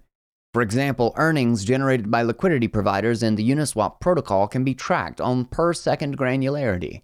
Investors can use this data to decide how to allocate capital, providing for more efficient price discovery and allocation of resources, while regulators can monitor real-time transaction data to identify nefarious user activity. This is a significant departure from traditional capital markets, where investors are left entirely in the dark until firms issue their quarterly earnings reports. The state of private markets is even more dire, with companies often inventing their own accounting metrics, if they decide to release metrics at all. It is difficult to imagine investors making rational decisions when having to work with stale data." Amaury is transparently not talking about investors in any coherent sense of the word, but speculators, not finance, but financialization. There is nothing remotely economically useful to be gained from real-time financial data, and much to be socially lost, given it encourages yet more time to be wasted on the metagame of allocating capital rather than the game of creating capital. Investors should be left in the dark, because otherwise business operators will be spending all their time briefing ignorant financiers rather than operating businesses. If anything, quarterly reporting is far too regular as it is. No worthwhile capital formation happens over 3 months, and the idea that it does or can is cargo cult math, to which financiers are typically highly susceptible, but to which operators tend to have greater natural immunity. The ultimate irony is that Bitcoin fixes this. Not just crypto non-use cases, but the fundamental reason this capital bonfire exists in the first place: central bank intervention in financial markets. The capital being deployed in this space is chasing yield for reasons already mentioned. There is a perverse portfolio-level concern at play here that oddly mirrors that faced by venture capitalists. The headline numbers highlighted in Section 2 may all look enormous, but these are mere basis points for the end clients. This is their funny money. The biggest U.S. public pension plans and family offices are the ones ultimately on the hook for all of this, as well as whatever retail gets swept up in the hype. They don't have the time to do the kind of work we are doing right now because they invest at least a little in every single investment opportunity in the world. But that is not to say they are not sophisticated. They are amongst the most sophisticated investors around, or at least the most sophisticated capital allocators, precisely on the basis of their high-level view across the comparative merits of different asset classes. They can afford to put basis points into this experiment because they do not believe, as we do, that no real yield will be generated in the long term. We opened this section by noting that there is no intent to psychologize or pathologize, but we will conclude by breaking our own promise, positively. One cannot know, but can strongly suspect, that the personal motivation of those involved with good and noble intentions are very likely some variation of, we need to rebuild the internet, and in doing so, have a shot at fixing finance as well. Pressed further, they will likely give entirely accurate and laudable critiques of the way the internet and the financial services industry are currently designed. Nonetheless, that their diagnosis is sound tells us nothing about their proposed solution. As Dhruv Bansal and Ryan Gentry argued in their talk at Bitcoin Miami, the broken architecture of the internet is ultimately caused by central banking and the contemporary design and functioning of money. Or, a little more specifically and less anachronistically, the lack of a digitally native, censorship-resistant, and integrity-assured programmable money. Bitcoin fixes this. Altcoins do not, because in trading censorship resistance and integrity assurance for even more programmability, they break the innovation and will likely themselves be broken as a result. In case it is unclear, we aren't attributing any malice to those doing this work. We know many personally and wish them all the best. Many were kind enough to contribute feedback to this piece. If we are wrong, they will be fine. If we are right, we echo Dhruv's comments in his and Ryan's talk linked to above.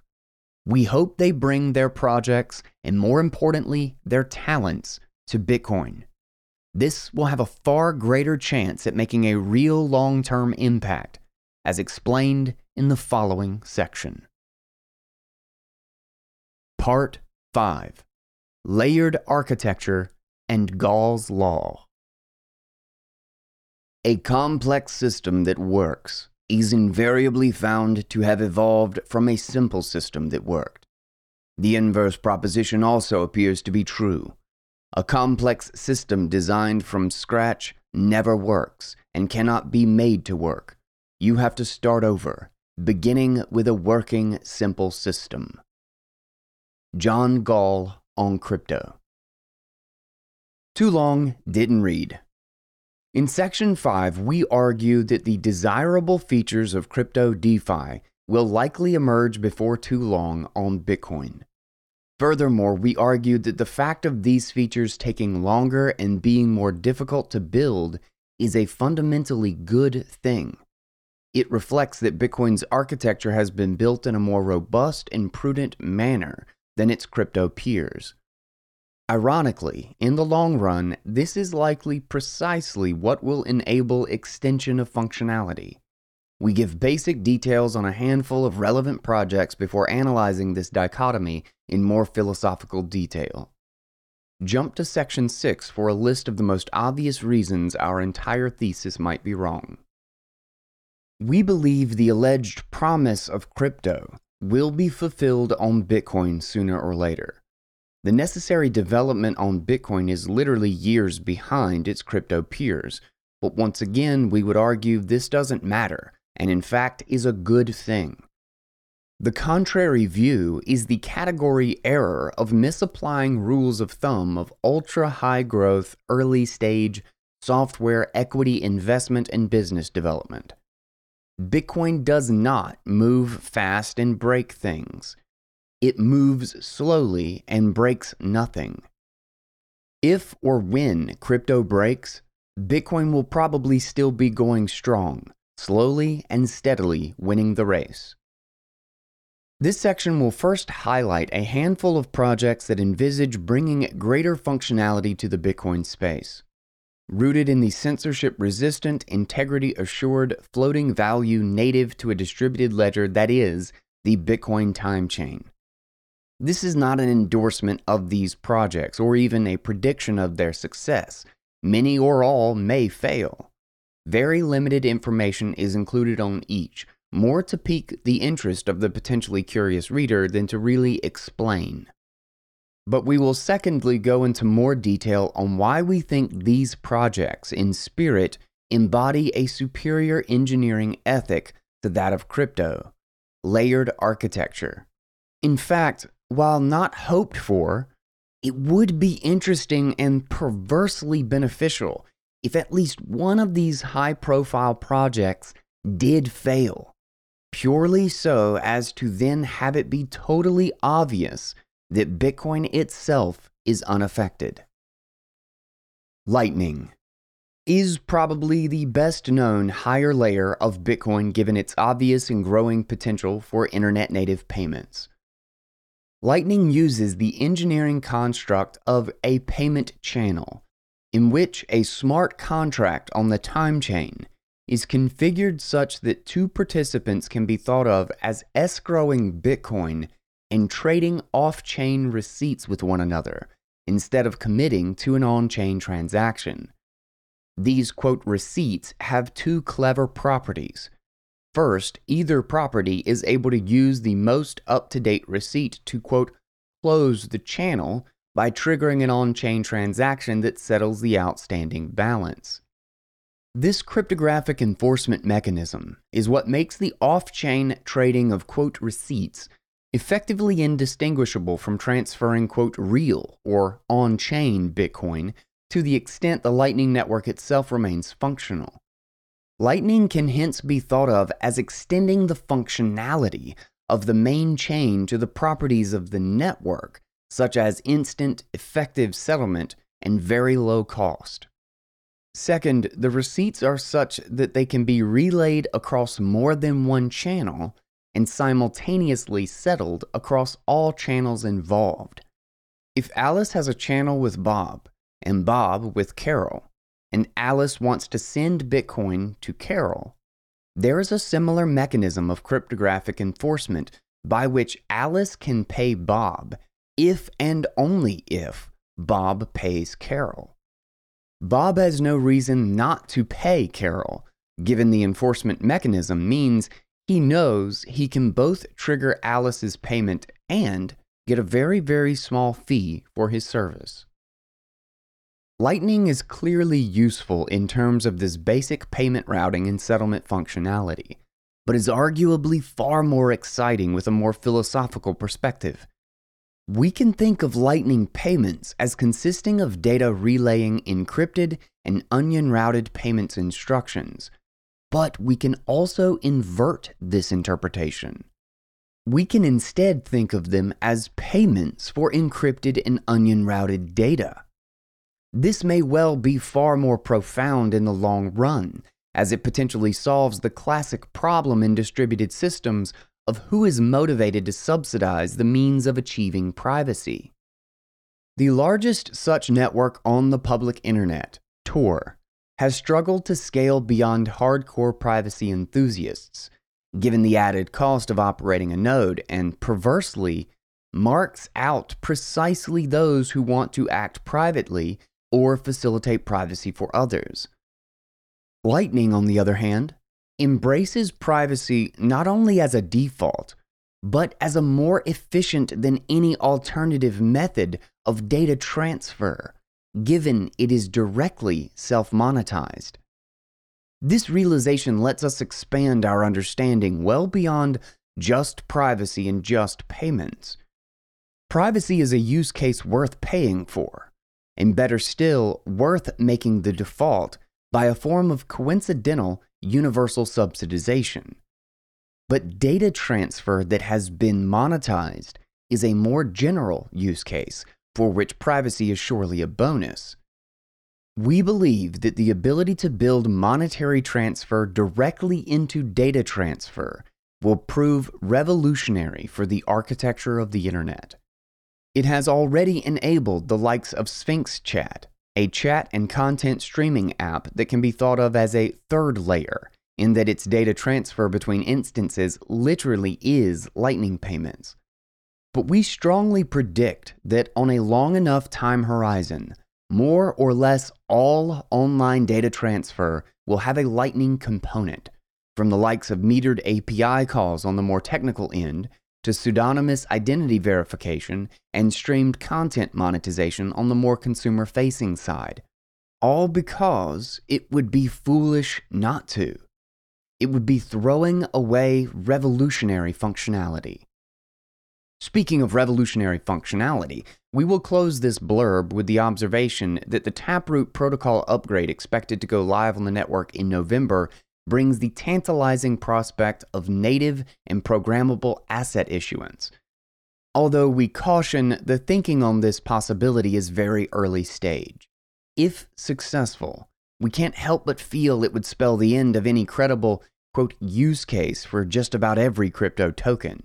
You very much will not need a token for that. Liquid. Liquid enables the extension of Bitcoin functionality using the engineering construct of a side chain, adding such features as asset issuance, confidential transactions, and more. The rough idea of a sidechain is to consciously trade off speed and programmability against decentralization and trustlessness, as opposed to assuming that all can be built into the same blockchain, for example, with no necessary trade-offs or adverse consequences. Hence, Liquid is deliberately more centralized than the Bitcoin time chain, and the Lightning Network as mentioned for context, but is intended to be used in environments in which this doesn't matter or is expected, while retaining security and robustness as borrowed from Bitcoin itself. Liquid has 1-minute block times with finality after 2 confirmations, and a fully expressive scripting language for programming smart contracts, which manipulate Liquid Bitcoin, or LBTC, the asset native to the sidechain ecosystem. Bitcoin is pegged into the sidechain network to unlock Liquid Bitcoin, so there is always a 1-to-1 relationship between BTC and LBTC.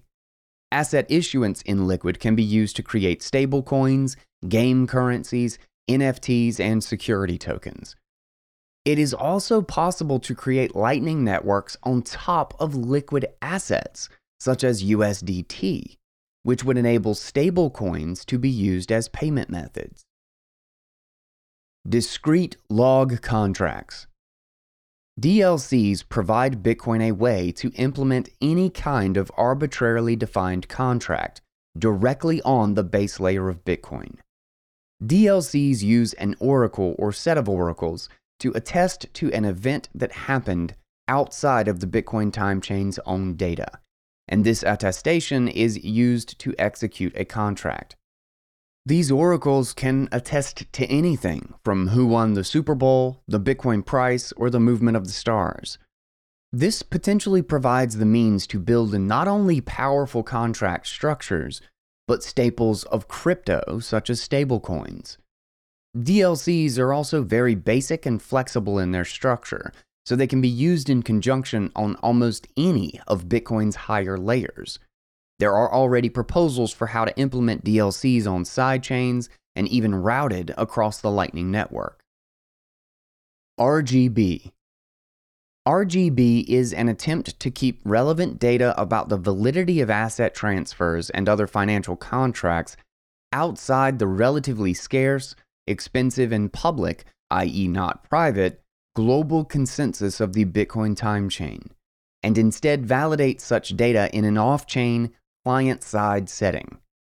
The thinking behind RGB is that the mining process only really needs to include valid transactions in the time chain, and hence, there may be a number of benefits if there were a way to move the burden of validation to only those nodes involved in a truly peer-to-peer transfer.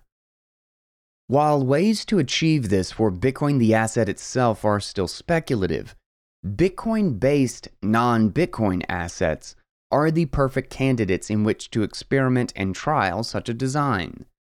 They would be client-side validated by definition, since miners can't and won't validate the rules of non-Bitcoin asset schema. There is also hope that RGB can provide building blocks for other off-chain higher layer projects to plug and play to ease the burden of their own native technical hurdles, or potentially overcome them entirely, such as always online requirements for nodes or users, a bloat of data that must be retained but cannot be shared, and so on. Miscellaneous. The space is proliferating faster than we can claim to understand or keep track of. But to flag just a few more higher order layer applications.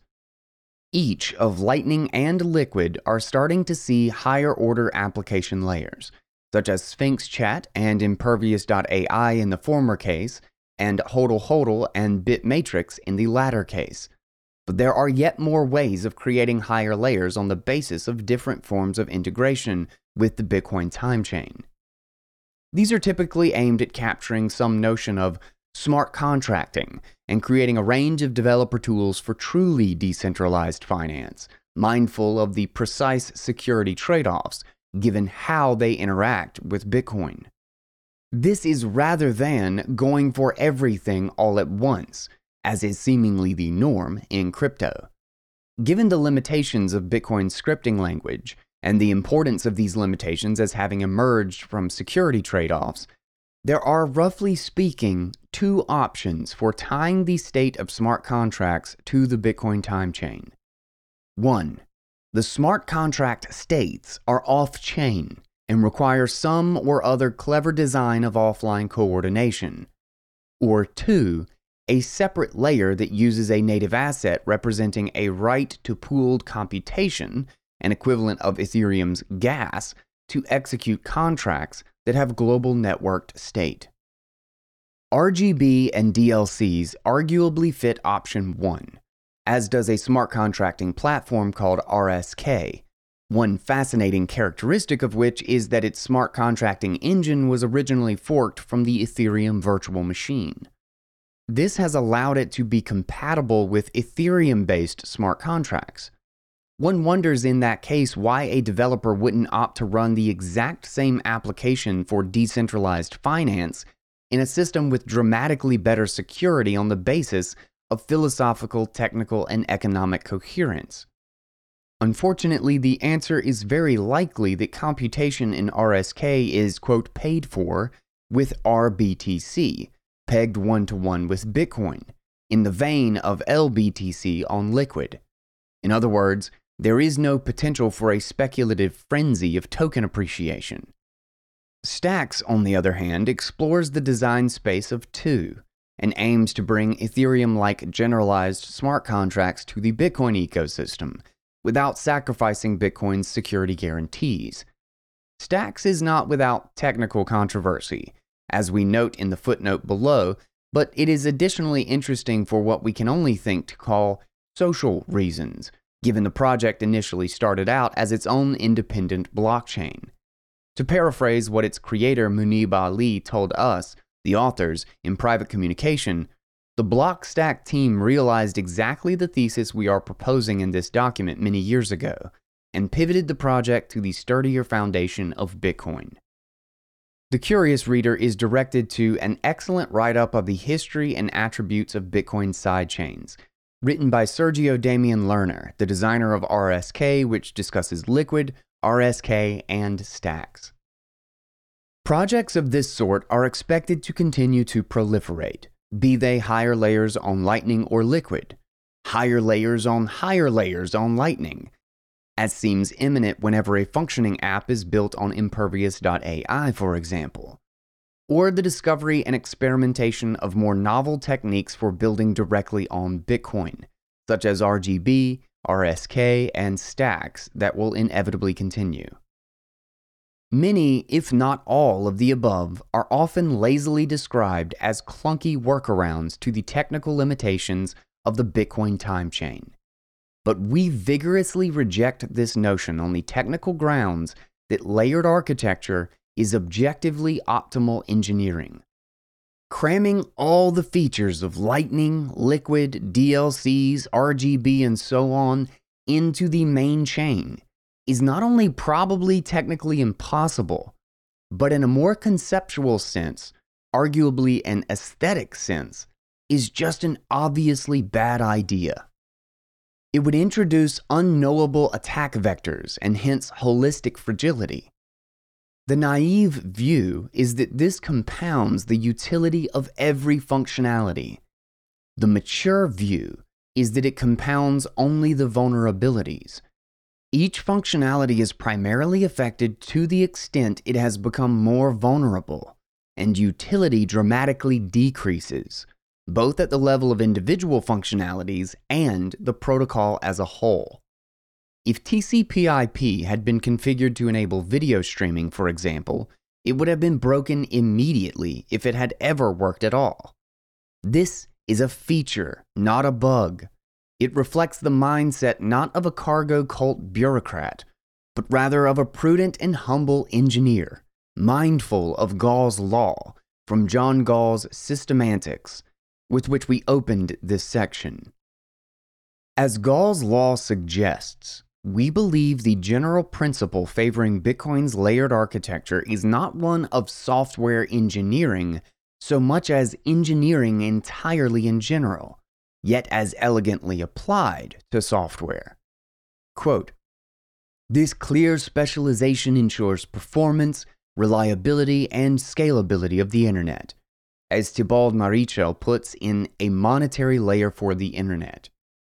This might seem like an argument in favor of the likes of the Lightning Network from an oddly axiomatic basis, and almost a fatalistic one along the lines of software eats the money. However, this rough idea has ample historical precedent that predates software by several centuries, probably precisely because the key insight is one of institutional design, transcending software entirely, and of which software is one special case amongst many. One of the features of the complex web of financial and banking relations in Renaissance Florence was the practice of offsetting, non-cash and non-bank payments between merchants by flow of credit and debit. Richard Goldthwait describes in The Economy of Renaissance Florence that, quote, "One could draw on his credit by written order for transfer to a third party, and the transfer could be passed on to a fourth party and even on to others by mere book entry." These, quote, "payment channels were clearly private, and a final link to the Lightning Network is to realize this assumed a kind of going concern.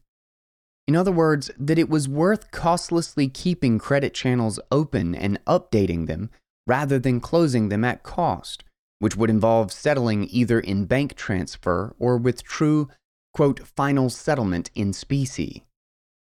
While the mechanical illusion is intriguing, Goldthwait goes on to place offsetting amid the diversity of financial customs.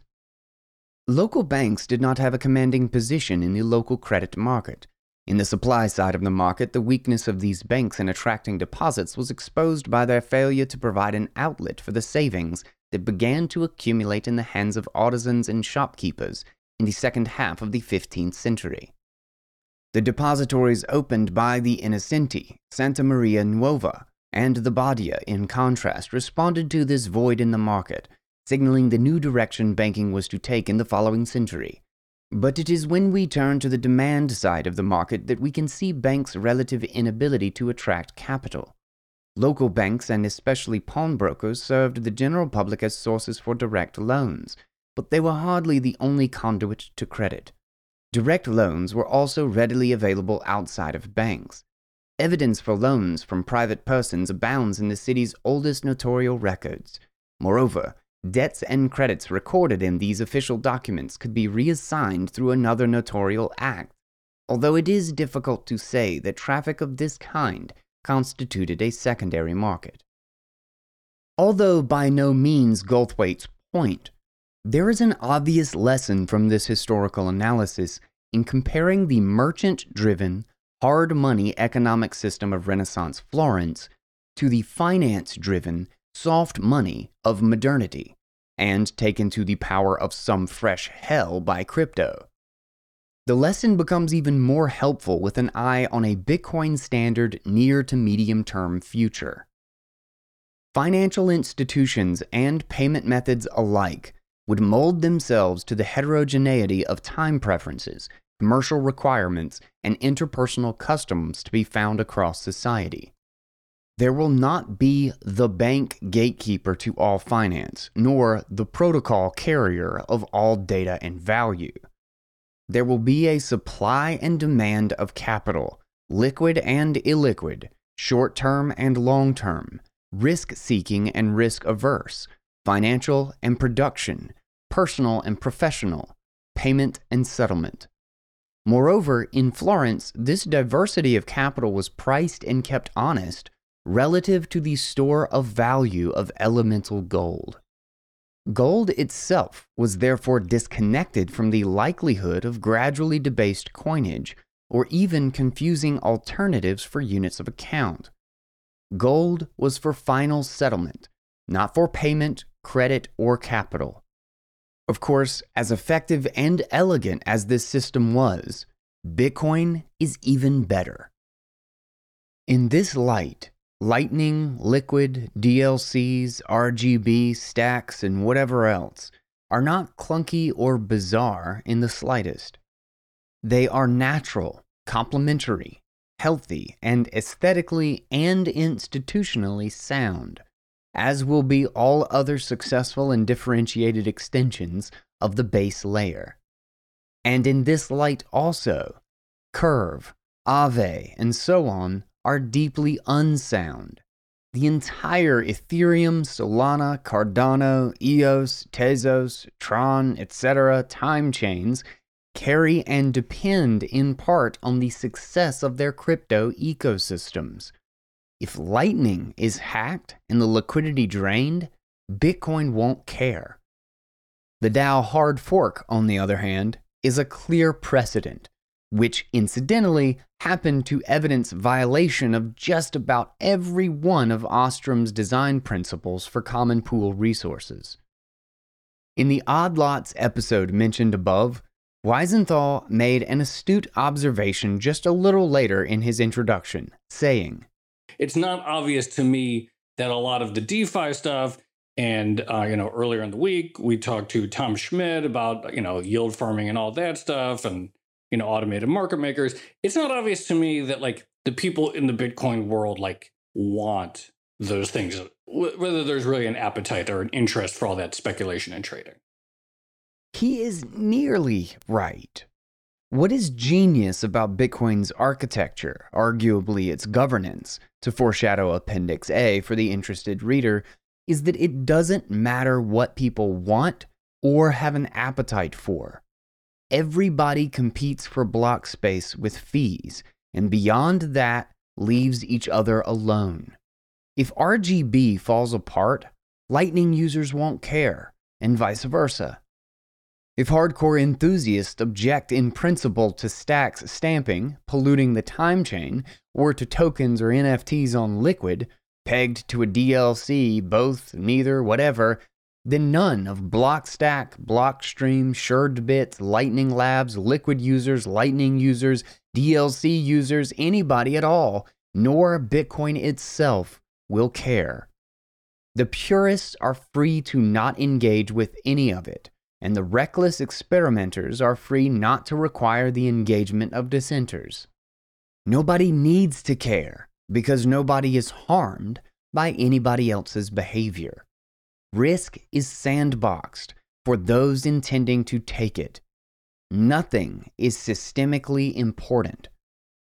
Imagine if regular finance had so magical a property. All this loops back around to the Pfefferian argument first articulated in Section 2, that there is reason to suspect that tokens in non-Bitcoin crypto that aim for similar functionality, even if they work technically, will have effectively unbounded velocity, negligible holding periods, hence no reason to sustain value, hence actually no reason to suspect they will work technically. The lack of an incentive to hold comes precisely from the tokens not being money. Money is universal credit, not highly specific credit. Highly specific credit to be used in a casino or providing liquidity to an automated market maker will lose in the market to universal money for painfully obvious reasons.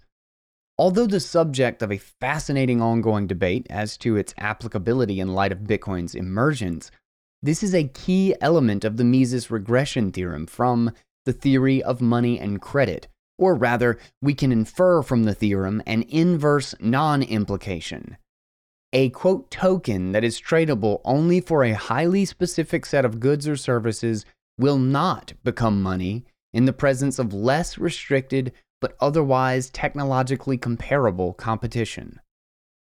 This argument can be graduated to a more general criticism that we can ultimately tie directly to Bitcoin. For most and probably all of the crypto projects in question, there is no need for a token. This might sound like a devastating critique, but it actually contains the seeds of an olive branch. It is not necessarily that the ideas are bad in terms of the functionality or ethos aimed for. It is that the architecture supporting the current instantiation of the idea is poorly conceived and likely will not last. But it will likely be possible to rebuild most of it on Bitcoin. Layered architecture is the essence of the prospects for success of Lightning, Liquid, and so on. Or in the framing just adopted, they don't need a token either, which is great because they don't have one. They use Bitcoin. Bitcoin is the universal credit on which their highly specific credit is built, and to which it refers. Or not even credit, but assets that benefit from censorship-resistant, integrity-assured digital existence on a distributed ledger. We stress once more that we do not directly endorse the technical or commercial merits of any of these projects, and are even partial to the idea that the total failure of a few of them would be an excellent stress test for Bitcoin. Purely optically, that is. We know from first principles there would be no real stress test, but for those less interested in first principles and more in hype and optics, this would be useful. When the Ethereum DAO was exploited, the entire community had to hard fork the time chain to reverse the catastrophic ecosystem risk. Bitcoin will never need to do this. Part 6. Why we might be wrong. I don't really care about being right, I just care about success. I don't mind being wrong, and I'll admit that I'm wrong a lot. It doesn't really matter to me much. What matters to me is that we do the right thing. Steve Jobs on crypto. Too long, didn't read. Self-explanatory. Only the conclusion follows. We hope you enjoyed. This is clearly not an exhaustive list, but in the interests of intellectual honesty and hence professional seriousness, we may turn out to be wrong for any or all of the following reasons. First, we have overestimated, or are simply wrong about, crypto's technical flaws and underestimated its social strengths. Ever-growing inflows of capital, talent, and interlinked network effects may contribute to overcoming whatever flaws exist and the problems are successfully engineered around.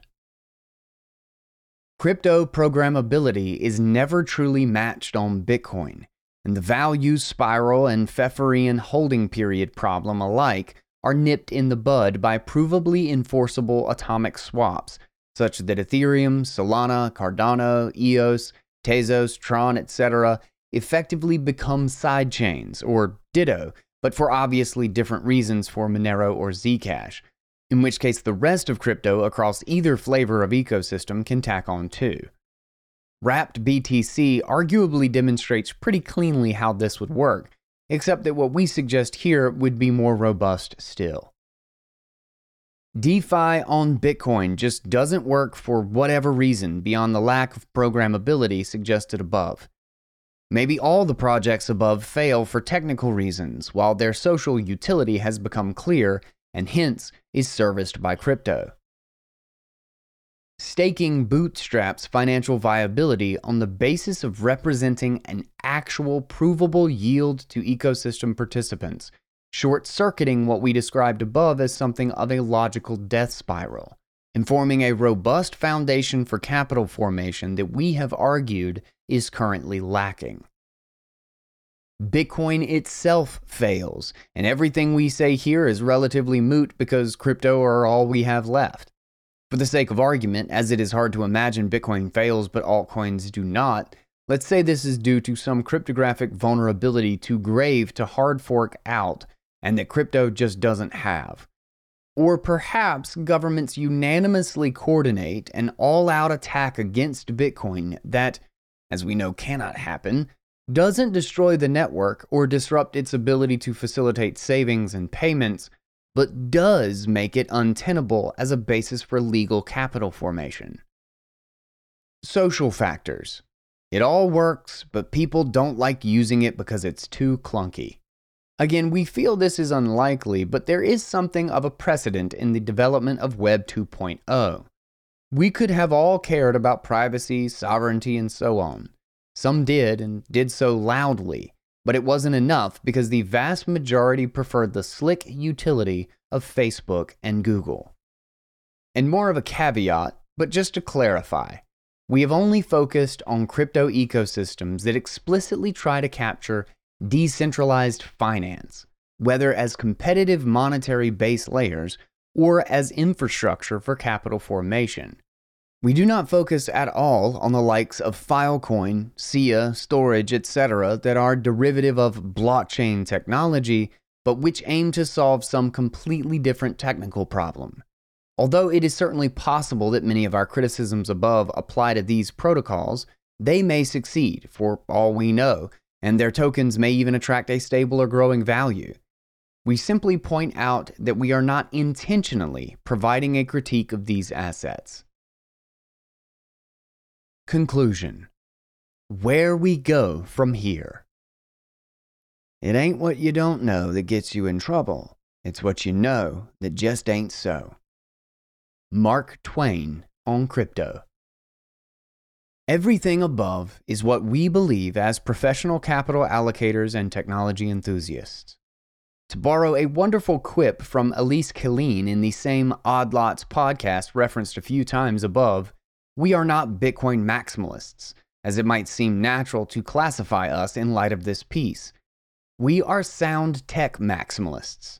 We might cheekily go even further and say we are intellectual honesty and responsibility maximalists, which itself explains our fascination with Bitcoin.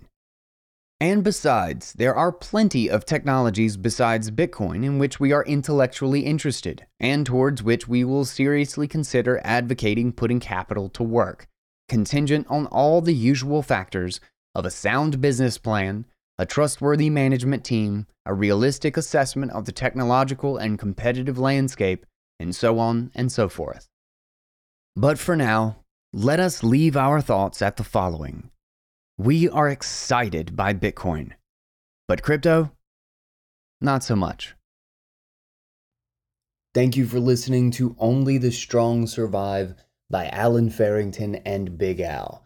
Don't forget to subscribe to Bitcoin Audible. I am Guy Swan, and until next time, everybody, take it easy. This podcast is a part of the C-Suite Radio Network. For more top business podcasts, visit c-suiteradio.com.